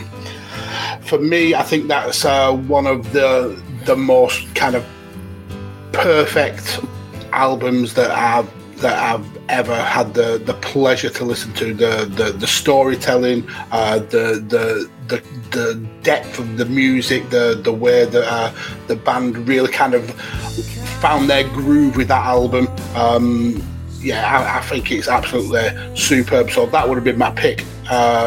But around a decade later, they released another album called In Rainbows. Now, at the time, there was a lot of kind of conspiracy theories about In Rainbows, because it was announced that it was being recorded, and then 10 days later, the album dropped. So there was like really no kind of there was no promotion. So music fans around that time were kind of looking at what's happening here, what's going on, because the album was essentially given away for free. You essentially downloaded it from a website, and you could donate what you felt that album was worth to you. Oh, okay. But there was always this link with the numbers 10. Because it was released in October. It was exactly 10 years to the day that since OK Computer was released. It was available 10 days after it was announced, and it was available to download from 10 separate servers. So there was a lot of kind of like links there, and then a lot of cryptic messages that Tom York and the band released all had like letter X's in and links to the number 10. So then a lot of people started going back and looking at OK Computer, because that its working title was 0 and 1, which is 10, which is 10 backwards, obviously. Mm-hmm. So it was kind of, if you remember the whole thing about Wizard of Oz, and if you play, I think, is it Dark Side of the Moon, it kind of meshes together. I think it's okay. Well, if you play each track, track on these two albums, one after the other. So you start with like the opening track, Airbag, on OK Computer, then you go to the opening track on In Rainbows, and keep backing and forward, and the audio kind of melds into each other, and it essentially becomes one song all the way through these two albums that were released a decade apart. So for me, it would be that playlist. It's called the 1 and 10 Binary Theory playlist. That's amazing. It's stunning. It really, really is stunning. It really makes you appreciate just how clever artists Radiohead actually are. How so seriously talented that this was a plan. This was clearly planned that this would happen. A decade apart, and it's just phenomenal to listen to, and it just blows your mind that this can be set up 10 years after the release of the first album. It's so super talented. I implore everyone to go and check out I think people have made loads and loads of Spotify playlists about this, so you can definitely find it on there. But it's called the 1 and 10 Binary Theory by Radiohead. It's stunning. It genuinely is stunning. It sounds incredible, man. Absolutely amazing. That just the foresight and the execution of that alone is just amazing. Absolutely breathtaking, isn't it? It's shockingly talented. These people should not be as talented as this. Yeah, no, I get you. I got a bit of a short list, I guess, before I give you my final pick. Unplugged in New York, Nirvana album, I think is just great. I love it. Just a really, really good album. Yes, and you're in the chat. 1 hour, 30 minutes into the show, still no wrestling. Just call it Chain Show. I mean, music is something that we could probably talk about for the next 5 hours and not exactly. get bored. And the thing is, we've got so many responses, which we're all massively grateful for. We say it every week, and it sounds cliche, but we mean it. This is your show. You decide where we go with regards to the wrestling. You decide what we discuss with a non-wrestling topic. Your responses are where we, basically what fills the time. Me, Magsy and I are just here to, I suppose, orchestrate your answers into a list effectively. So and then throw in a bit of wrestling to let you all tuck up and get your hot chocolate too. That's it. Nirvana Unplugged in New York, I'm a big fan of. You can hear, I think, in Kurt Cobain's performance there, the emotion of certain songs and what he was going, because it weren't long after this that he sort of, popped his clogs, so to speak. It'd be, weird of me not to list something by my favourite bands, Highway to Hell by AC/DC. I love everything DC had done, but that's the classic album, isn't it? Along with Back in Black, those two are just, absolutely superb. Iron Maiden, Brave New World. Not one of the classic ones, is when Bruce Dickinson returned to the band in 1999, but it's such a return to form after Blaze Bayley sang for a while. I don't skip a track on that. But the one I'm going to go with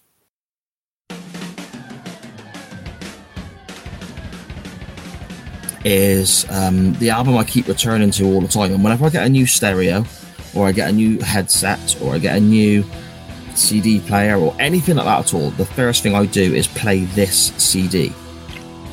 As your level tester. Yeah, it's where I go all the time. And that's Rising by Rainbow. Okay. A lot of people know Rainbow from the likes of Since You've Been Gone and All Night Long and all that sort of... Bungle, Zippy and George. Yeah, exactly. Yeah, Zippy's bass guitar solo on Since You've Been Gone is the stuff of magic, but no. Rainbow Rising is fantastic. You've got Richie Blackmore, who has left Deep Purple to start his own band. Ronnie James Dio, before he's really huge, I suppose, before he was discovered, before he went to Black Sabbath, before he did the solo albums, he sang for the first 2 records for Rainbow. And they are very... I want to say there is quite a bit of 70s rock sound there, because it is a 70s rock album, but it's just so good. And there's a song on there called Stargazer, and I honestly believe that the last 3-4 minutes of that song are as close to musical perfection as you can get. The way it builds, and Dio's voice starts soaring over the top of this guitar work, and the bass, Richie Blackmore on guitar, and it just builds and builds, and there's so many levels there. And it just blows me away every time I hit this song, Stargazer. The EP's only got, I say EP, the album's only got 6 or 7 tracks on it. But Stargazer itself is about 10 minutes long. But the last 3 or 4 minutes, it just blows my mind. So that'll be my choice, Rising by Rainbow, I think, Magsy. It sounds phenomenal. Again, it's not the music genre that I was ever into, but I will definitely check it out because I'll send you a link to Stargazer. Trust your taste. Yeah, I'll send you a link to Stargazer, but you have got to listen to it all the way through, because it builds and builds, and the ending is just... But you don't realise you're at... I listen to the song all the time, and that bit that really makes me think, why? You don't realise you're there until it's been playing for 30 seconds already, and you're just like, oh, that's all built, and it's just... it just blows my mind. It's so good. So good. Sounds it. Yeah, so there we go, mate. There we go. Shall we now talk a little bit of wrestling? I think we should do, because we're an hour and a half in, mate. I know we best keep this short and sweet, but basically DDP wins his title back. Yeah, okay. Let's get ready to rumble!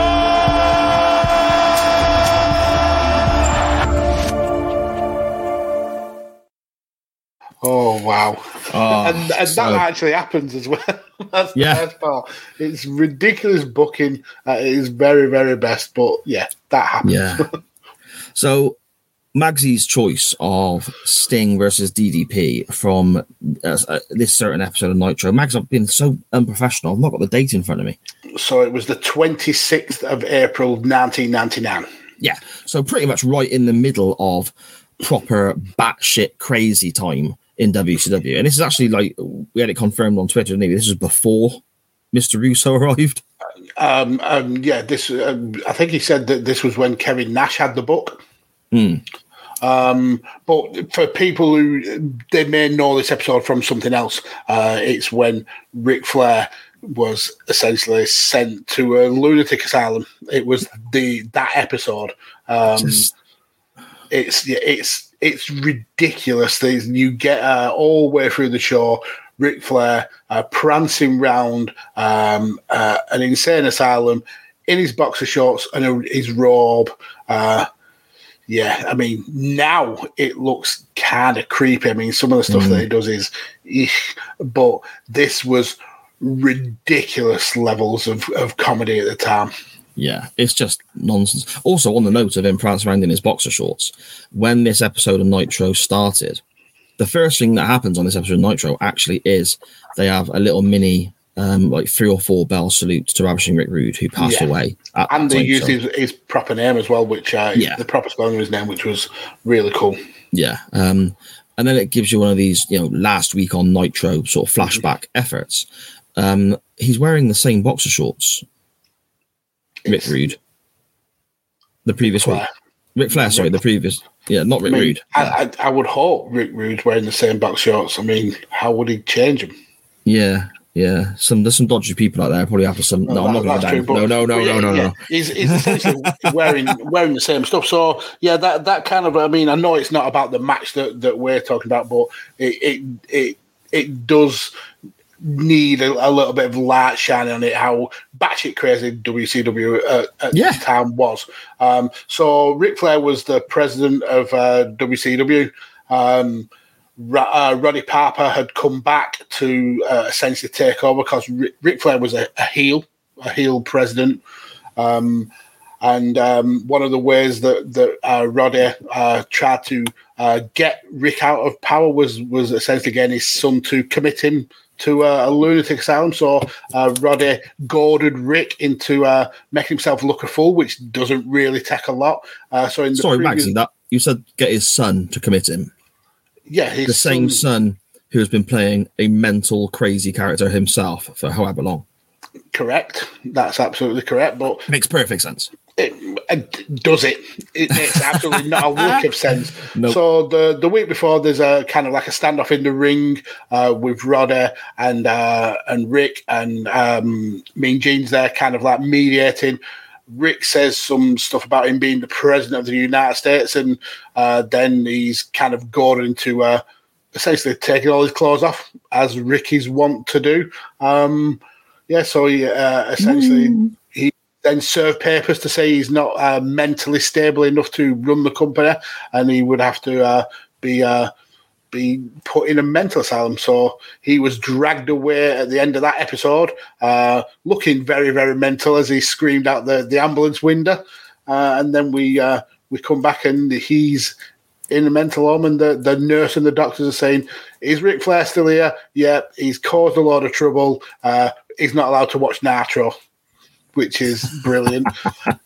That's a reward, surely, at this point. I mean, yeah, but the whole show is essentially Ric Flair controlling Nitro from kind of behind the scenes, because Rick was the president and Little Nate, Charles Robinson, was the vice president. So he essentially then was in full control, and he kind of went against the matches and the rules put in place by Roddy Piper, who was the commissioner at the time. So Rick essentially used Little Nate as a puppet to control the show. It was hilarious to watch, but ridiculous at the same time. I'm, as many people know from listening to any show I've been on, my own show, this show, whatever, I'm a big WCW fan. A huge WCW mark, I suppose, for want of a better term. I put this on, and within, I reckon, 20 minutes, I was thinking, oh, God, why are we watching this? You know, it was that kind of time in WCW. Do you know what I mean? It was that kind of thing, Magsy, wasn't it? Where they were throwing everything at the wall to see what stuck. The ship had sailed, hadn't it? The ship had already sailed. In 1999, they reported losses.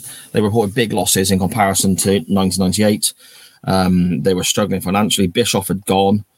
Well, it's actually this storyline with Flair that leads him to come back as a face, I believe. So,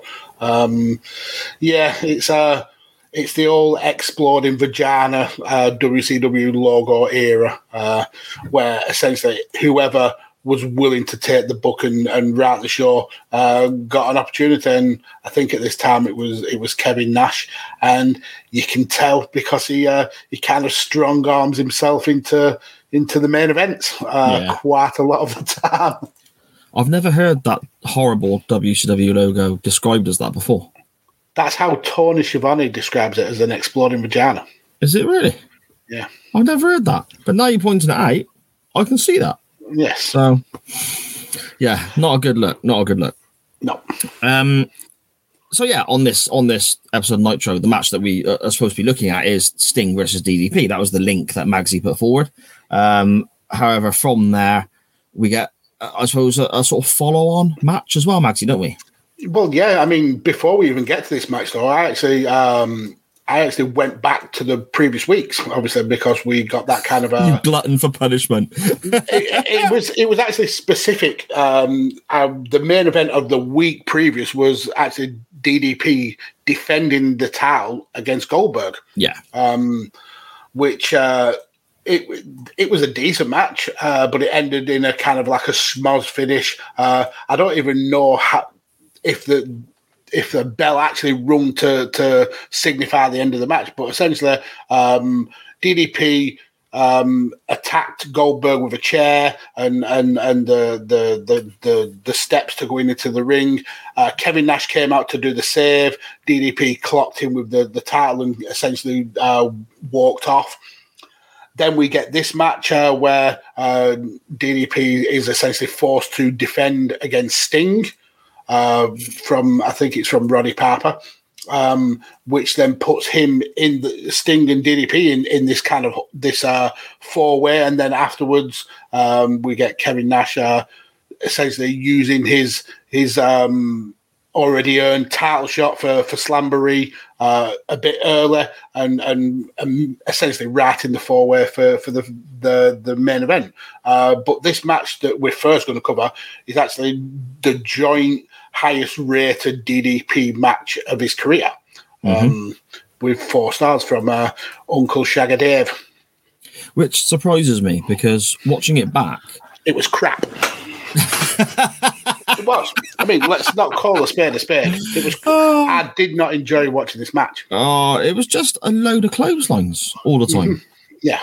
I mean, it started bad for me when Sting came out with stockings around his boots. It was tape. I think it was tape. Yeah, I don't get it. He's got like the toes of his black boots showing. Just for those who haven't seen it. And the very bottom of the heel, is out. But yeah, it was weird. But sort of like above the ankle, down was all taped up. It was like he was wearing like built-up shoes, like when a kid has got one leg shorter than the other, and they have a shoe that essentially levels them out until they can have operations and things like that. It looked like them kind of shoes, but on both feet. Yeah, it looked ridiculous. Yeah, and it was very off-putting.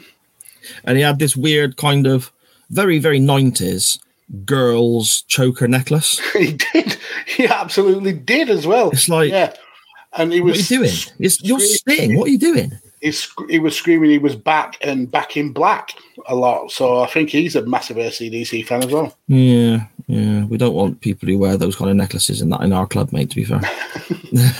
but I think you're the way you kind of like described it. It's right. It's very, very basic wrestling moves, clotheslines, and knockdowns. It's very, very slow paced in the beginning. Certainly a lot of kind of breaks on the outside and breathers and slamming into the guardrails and things like that. They take a trip all the way to the back of the entrance ramp, only to come straight back and walk down.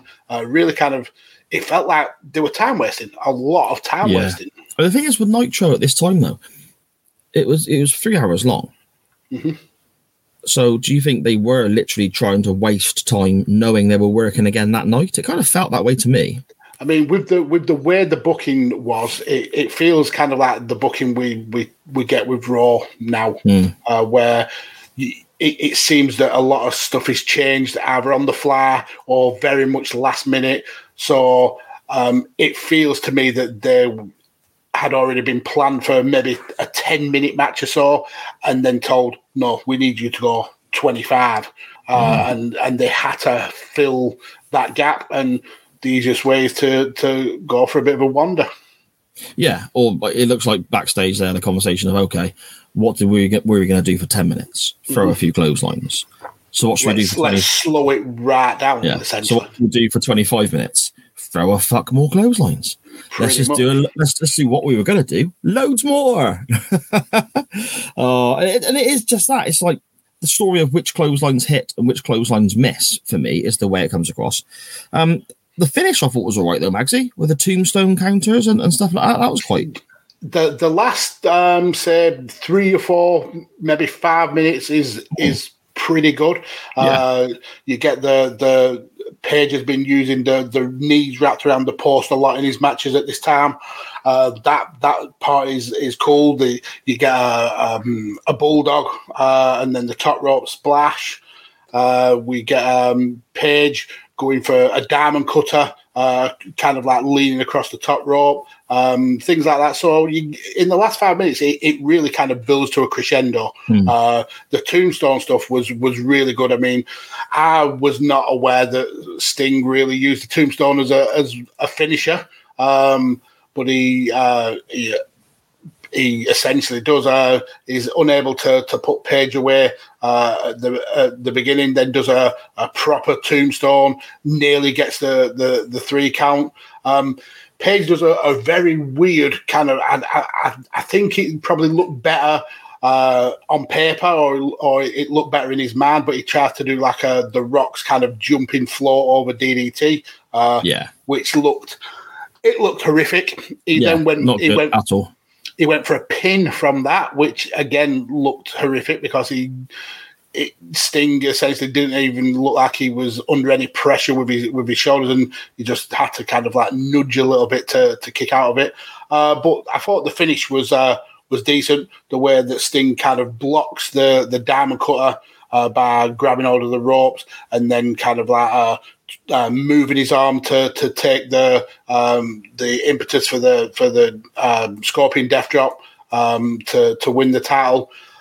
But then we get the celebration, and I mean, I already knew that we were going to be looking at the second match as well, so I knew that Sting wasn't long for the title, and the way he celebrated, you could tell that he knew he wasn't long for the title, that there was no real point in having a huge celebration. He woos a couple of times, holds the title up, smiles a little bit, and then that's really it. You know that he knows he's giving it back up about an hour later. Which is just, I don't understand why. Why? And that's why I named the episode, what was the point in that? Because why have him lose the title only to regain it back less than an hour later? It's some weird, janky booking. Yeah, and it really belittles the championship for me. I mean, I don't want to turn this into an AEW versus other companies thing because I hate all that shit. I mean, to be honest, that's one of the things I wanted to get to today with regards to my recent frustrations with certain people or certain attitudes on Twitter. But we're getting pressed for time here now because it's already an hour and 45 minutes in the show. So we will cover that on another occasion.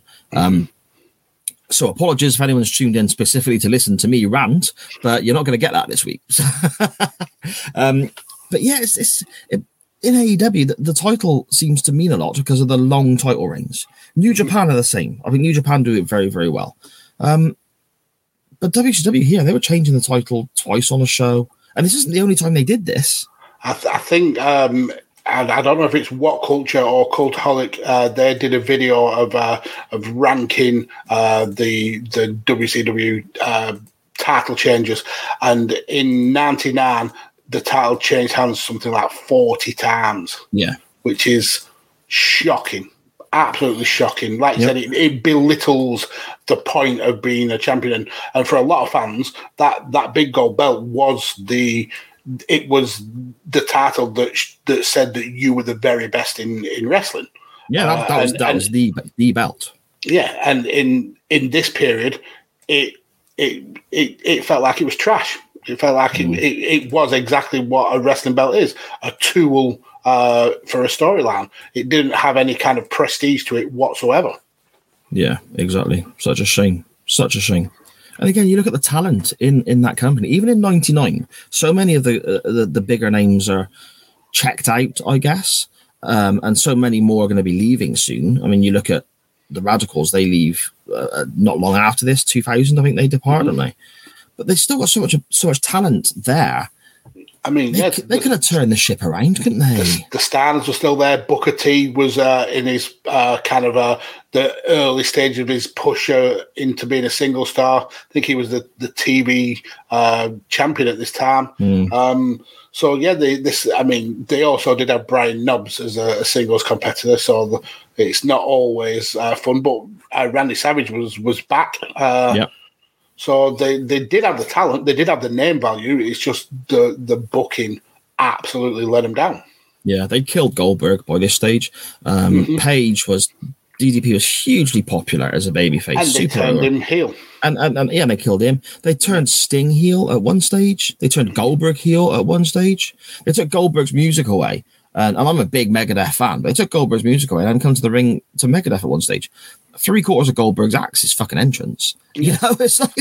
and you see that in this show where he's essentially stood in the middle of the pyro, breathes it in. That's a cool visual. That when he blows it out via his nostrils, looking like a dragon.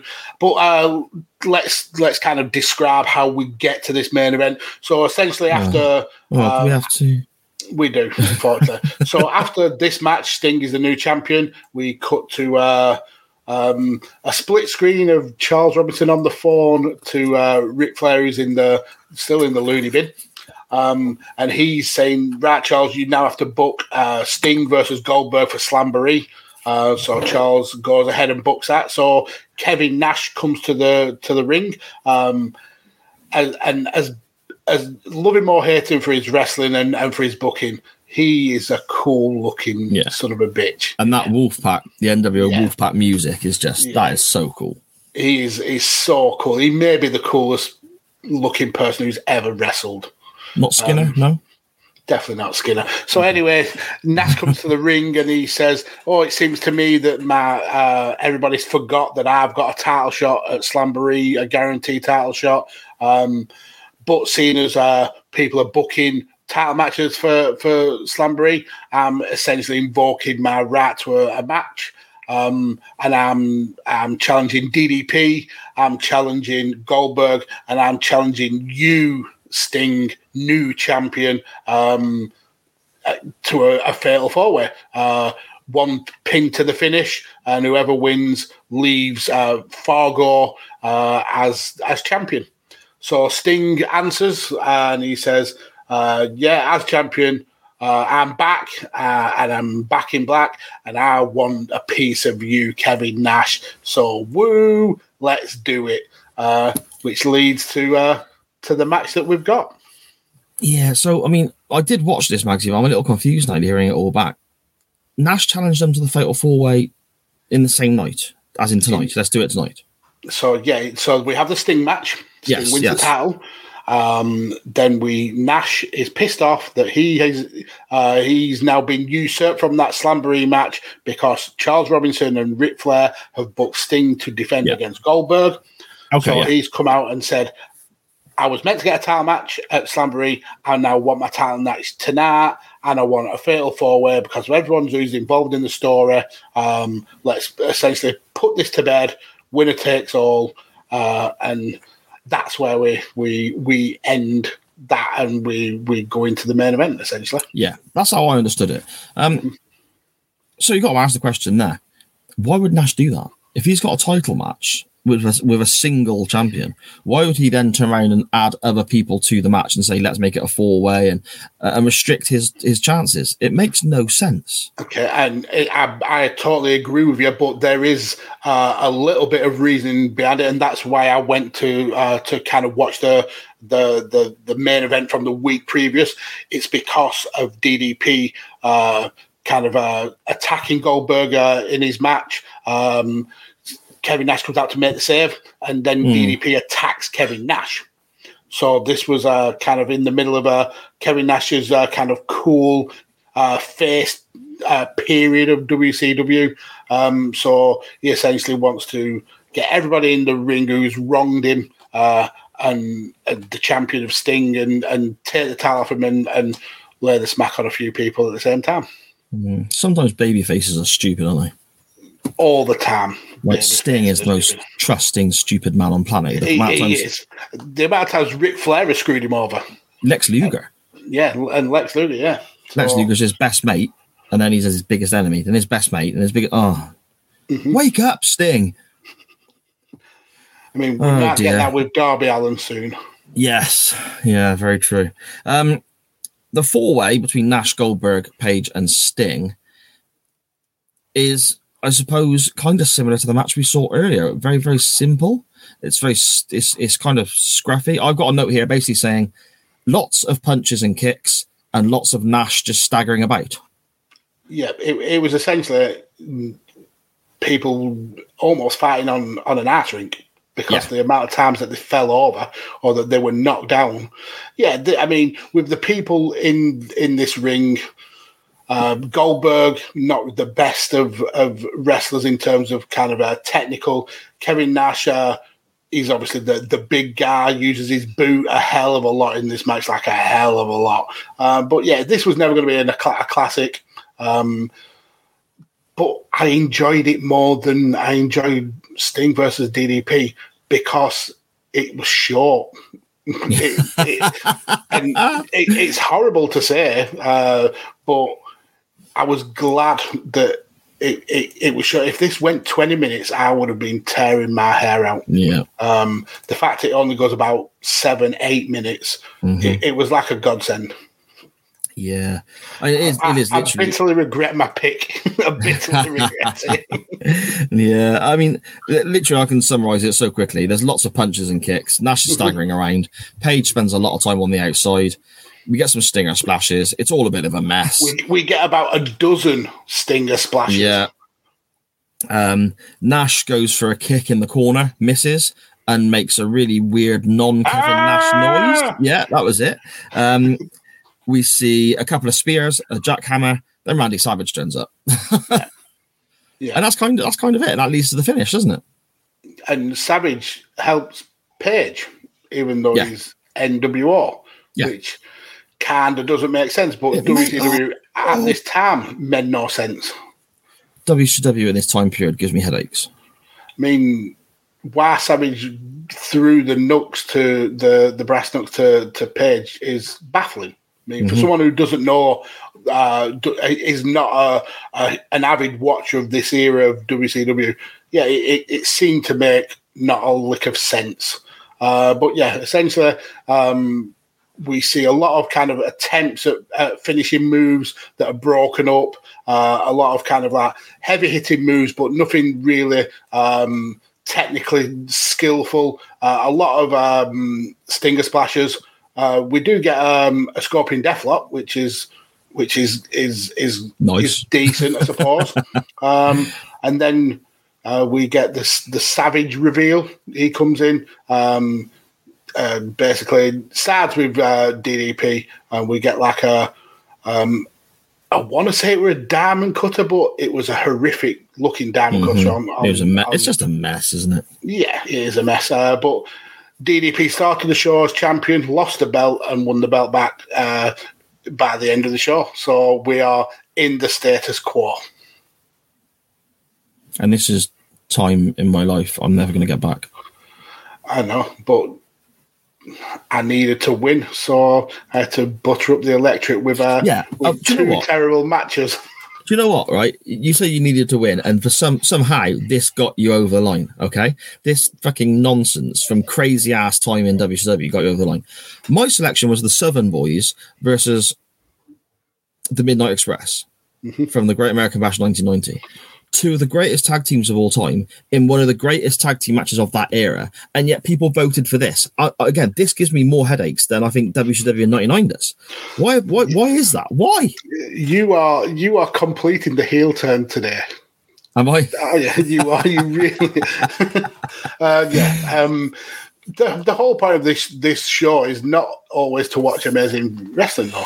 The whole point is to poke fun at some of the idiocies of wrestling. And in this match, in these two matches, there was a lot to poke fun at.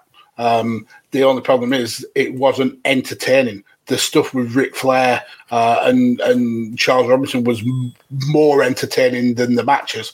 And that was cringy at best. So, yeah, WCW was definitely on a downturn. Oh.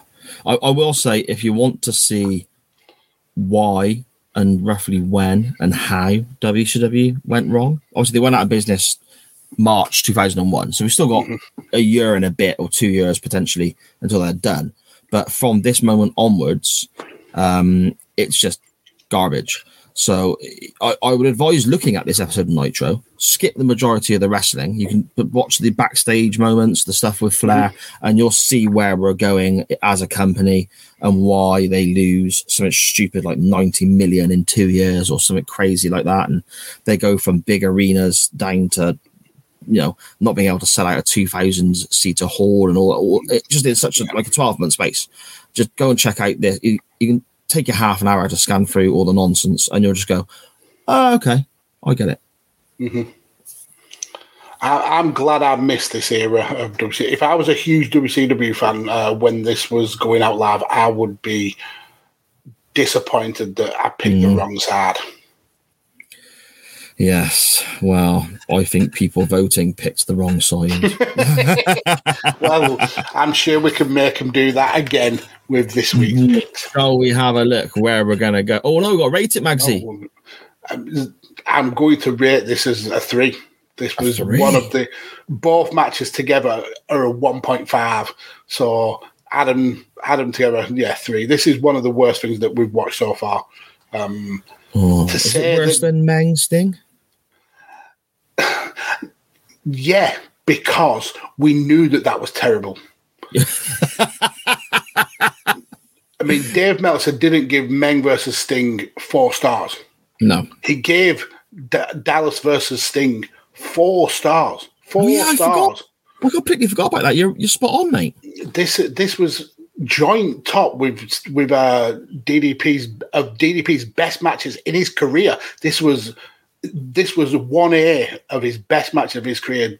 If that's the case, he's had a shit career, because this match was boring, and that's one of the worst things a wrestling match can be, is boring. I didn't enjoy it at all outside the last 3-4 minutes. Yeah. Okay, playing devil's advocate there then. And I like Diamond Dallas Page, but I can't pinpoint. Yeah, I like the guy. I can't pinpoint why. Okay, if this is the best match of his career or joint best match of his career, can you name me any good DDP matches? This is it. And this was something actually we're thinking about whilst I was watching this match. What match was better than this? And I think his match at WrestleMania 18 versus Christian is a way better match than this. And is that more so down to Christian, I'd say? No, I think Dallas was certainly good at wrestling. But you can tell that he came to wrestling very, very late. He had that appeal with the crowd, but perhaps he didn't have the fundamentals down, especially enough to be the top guy in the business, the world champion. In hindsight, it wasn't a good move, I don't think, to have somebody so green as the top guy in your company. Yes. I'll tell you what, Chris in the chat there just gave a great shout. The Halloween Havoc match with Goldberg. That's a decent shout. That's a good contest. I don't mind that at all. Yeah, and I think it kind of like rubber stamps why we feel the way we do about Dave Meltzer, because he gave this a 4. He misled us. Yeah, and recently he's been doing the same with AEW matches. I mean, there was the hardcore match with Moxley and Omega, I think it was, recently, that he gave 4.5, even though he said in his review he hated it and he never wants to see anything like this again. But he gave it a 4.5. Yeah. And then there was another one recently that he said he didn't care for the match, but the crowd enjoyed it, so it's worth 4.5 stars. And it's where are you basing your rating system on? It makes no sense. We've watched worse rated matches than this. A lot worse rated matches that I thought were way better wrestling matches. And this got 4 stars. I don't understand it. So there you go. Anyone listening, watching the live, watching the video back, listening to the audio podcast version later in the week, the Meltzer star system is not to be trusted. The Chain Wrestling out of 10 system, however, is where it's at. It is. So, again, circling back, I would give these 2 matches together a 3. I think it's among the worst things that we've watched in the nearly 50 episodes that we've been doing this show. Yeah, I bitterly regret putting these forward. Well, I don't, actually, because it's been entertaining. We've got some enjoyment out of it. I suppose, maybe.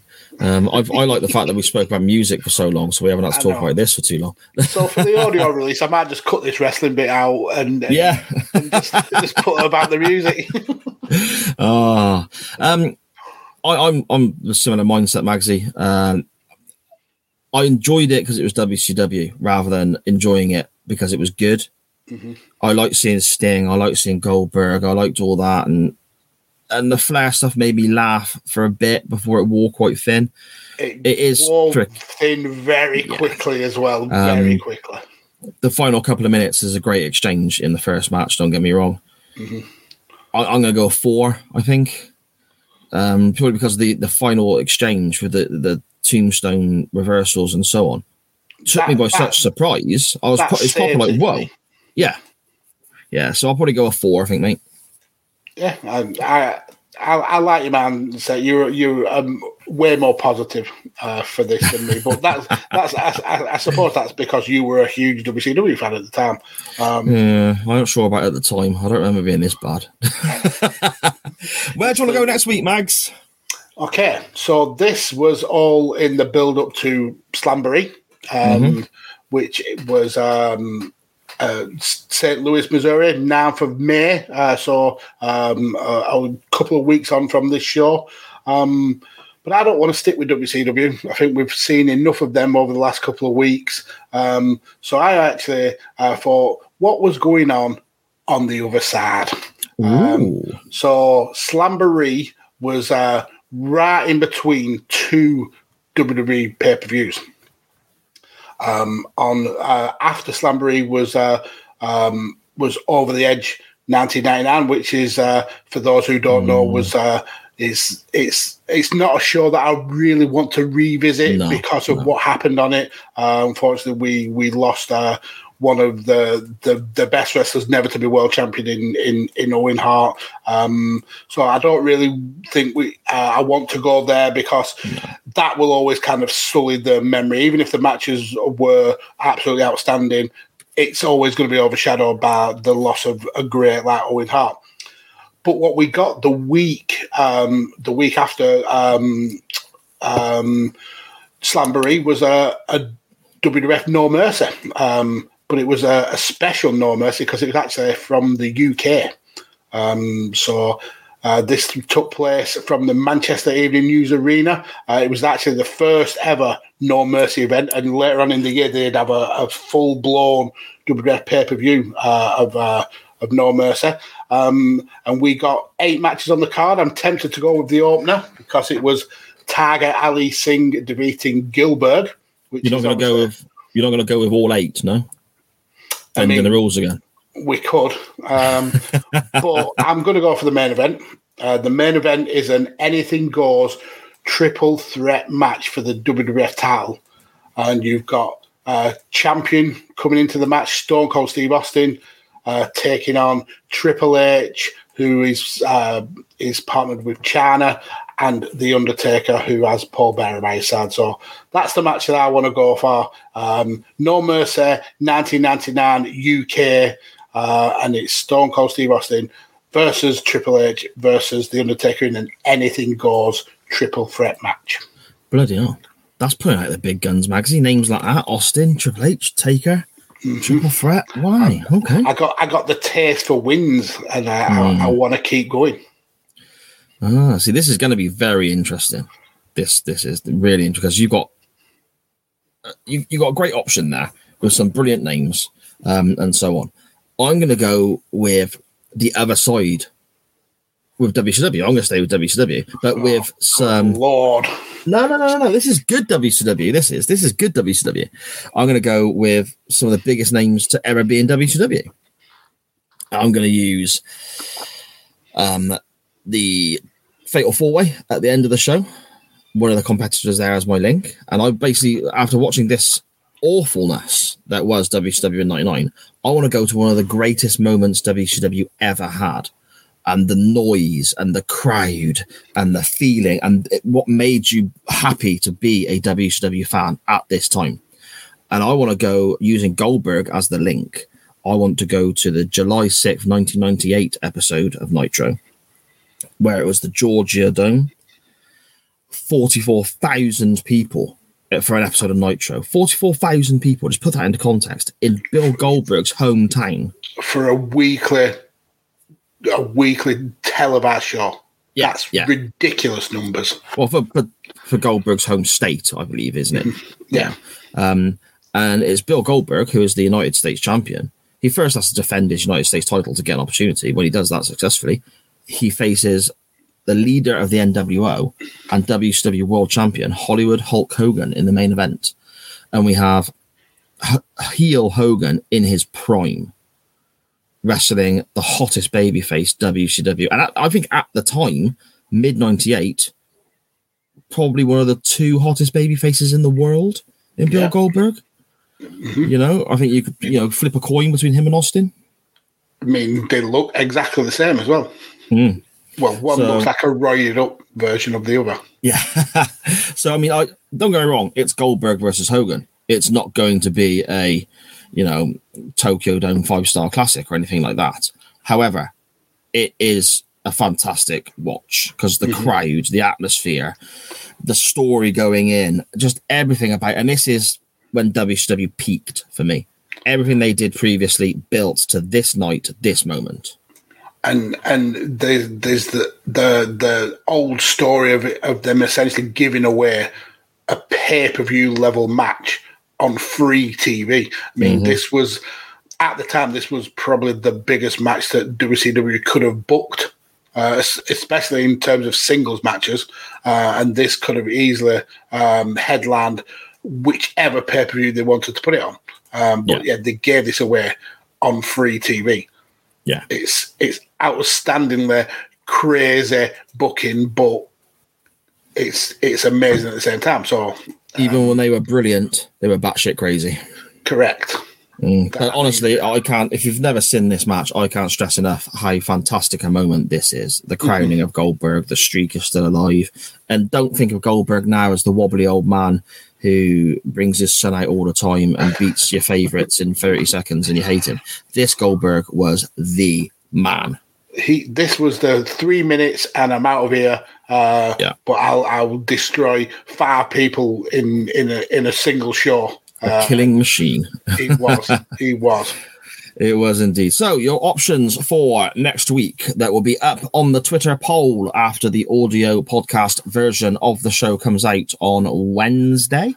Your options are No Mercy 99 from the UK, a triple threat anything goes match for the WWF World Championship, Stone Cold Steve Austin versus Triple H versus The Undertaker, or we have Bill Goldberg, the United States champion, challenging Hollywood Hulk Hogan, the WCW World Champion, from an episode of Nitro on July the 6th, 1998. Two brilliant 90s choices. That's peak Attitude Era wrestling, isn't it? And five of the biggest names that we've ever had in the wrestling business. We've got WCW doing brilliant, WWF doing brilliant. Those names, like you said, Magsy. Oh, this is a poll and a half. This is. I secretly hope this goes 50-50, so we have to watch them both. Oh, that's a shite. Okay. Magsy, do you want to let everyone know whereabouts they can find you online on the Twitter land and everywhere else? Yeah, firstly, I want to give a massive thanks to everybody who got involved with the non-wrestling topic. It was one of the best ones that we've done. We really, really enjoyed it. And everybody who's been in the chat, new and old, we absolutely love the fact that you are getting involved. This show is about you. This is your show. You dictate where we go on the topics that we talk about. So we appreciate you immensely. In terms of more content from me, you can follow me down here on the Twitters at PodfatherMags. I'm heavily involved in all things Radio Techers. Recently, we've been covering MMA with the football international break. We've got some pre-recorded stuff coming out. We did an interesting chat about introducing Americans to the Premier League. But you can also find me on Chairshot and Visionaries Global Media. I'm pretty much all over your airwaves, so definitely come and check out some more of my content. Yes, definitely do so. And on that note, check out Radio Techers. Make sure you're giving it a like, a follow, press the little bell button, all that good stuff, a subscription, subscribe, everything that you have to do on that to make sure you're getting the notifications for when all the guys go live or their shows drop or anything along those lines. You can follow me at SJP Words on Twitter. You can follow the show at @chain_wrestling on Twitter, Instagram, and Facebook. The poll is always going to be on Twitter, but you can follow us elsewhere as well. And I try and put a link up to take you to the Twitter. So if you've got a Twitter, you'll still, you can click there and go and whatnot. Coming next week, we have obviously the winner of this poll, whatever the non-wrestling topic may be. But Mags and I may have a little news for you about a special Halloween show. Anyway, Magsy, it's been an absolute pleasure and a joy again. I look forward to it next week, my friend. Follow the show at @chain_wrestling. I'm off now to listen to Stargazer by Rainbow because it's freaking awesome. Yeah. Wow, brilliant. I'm going to check that album out as well. So thank you all again for listening, and we'll see you next week.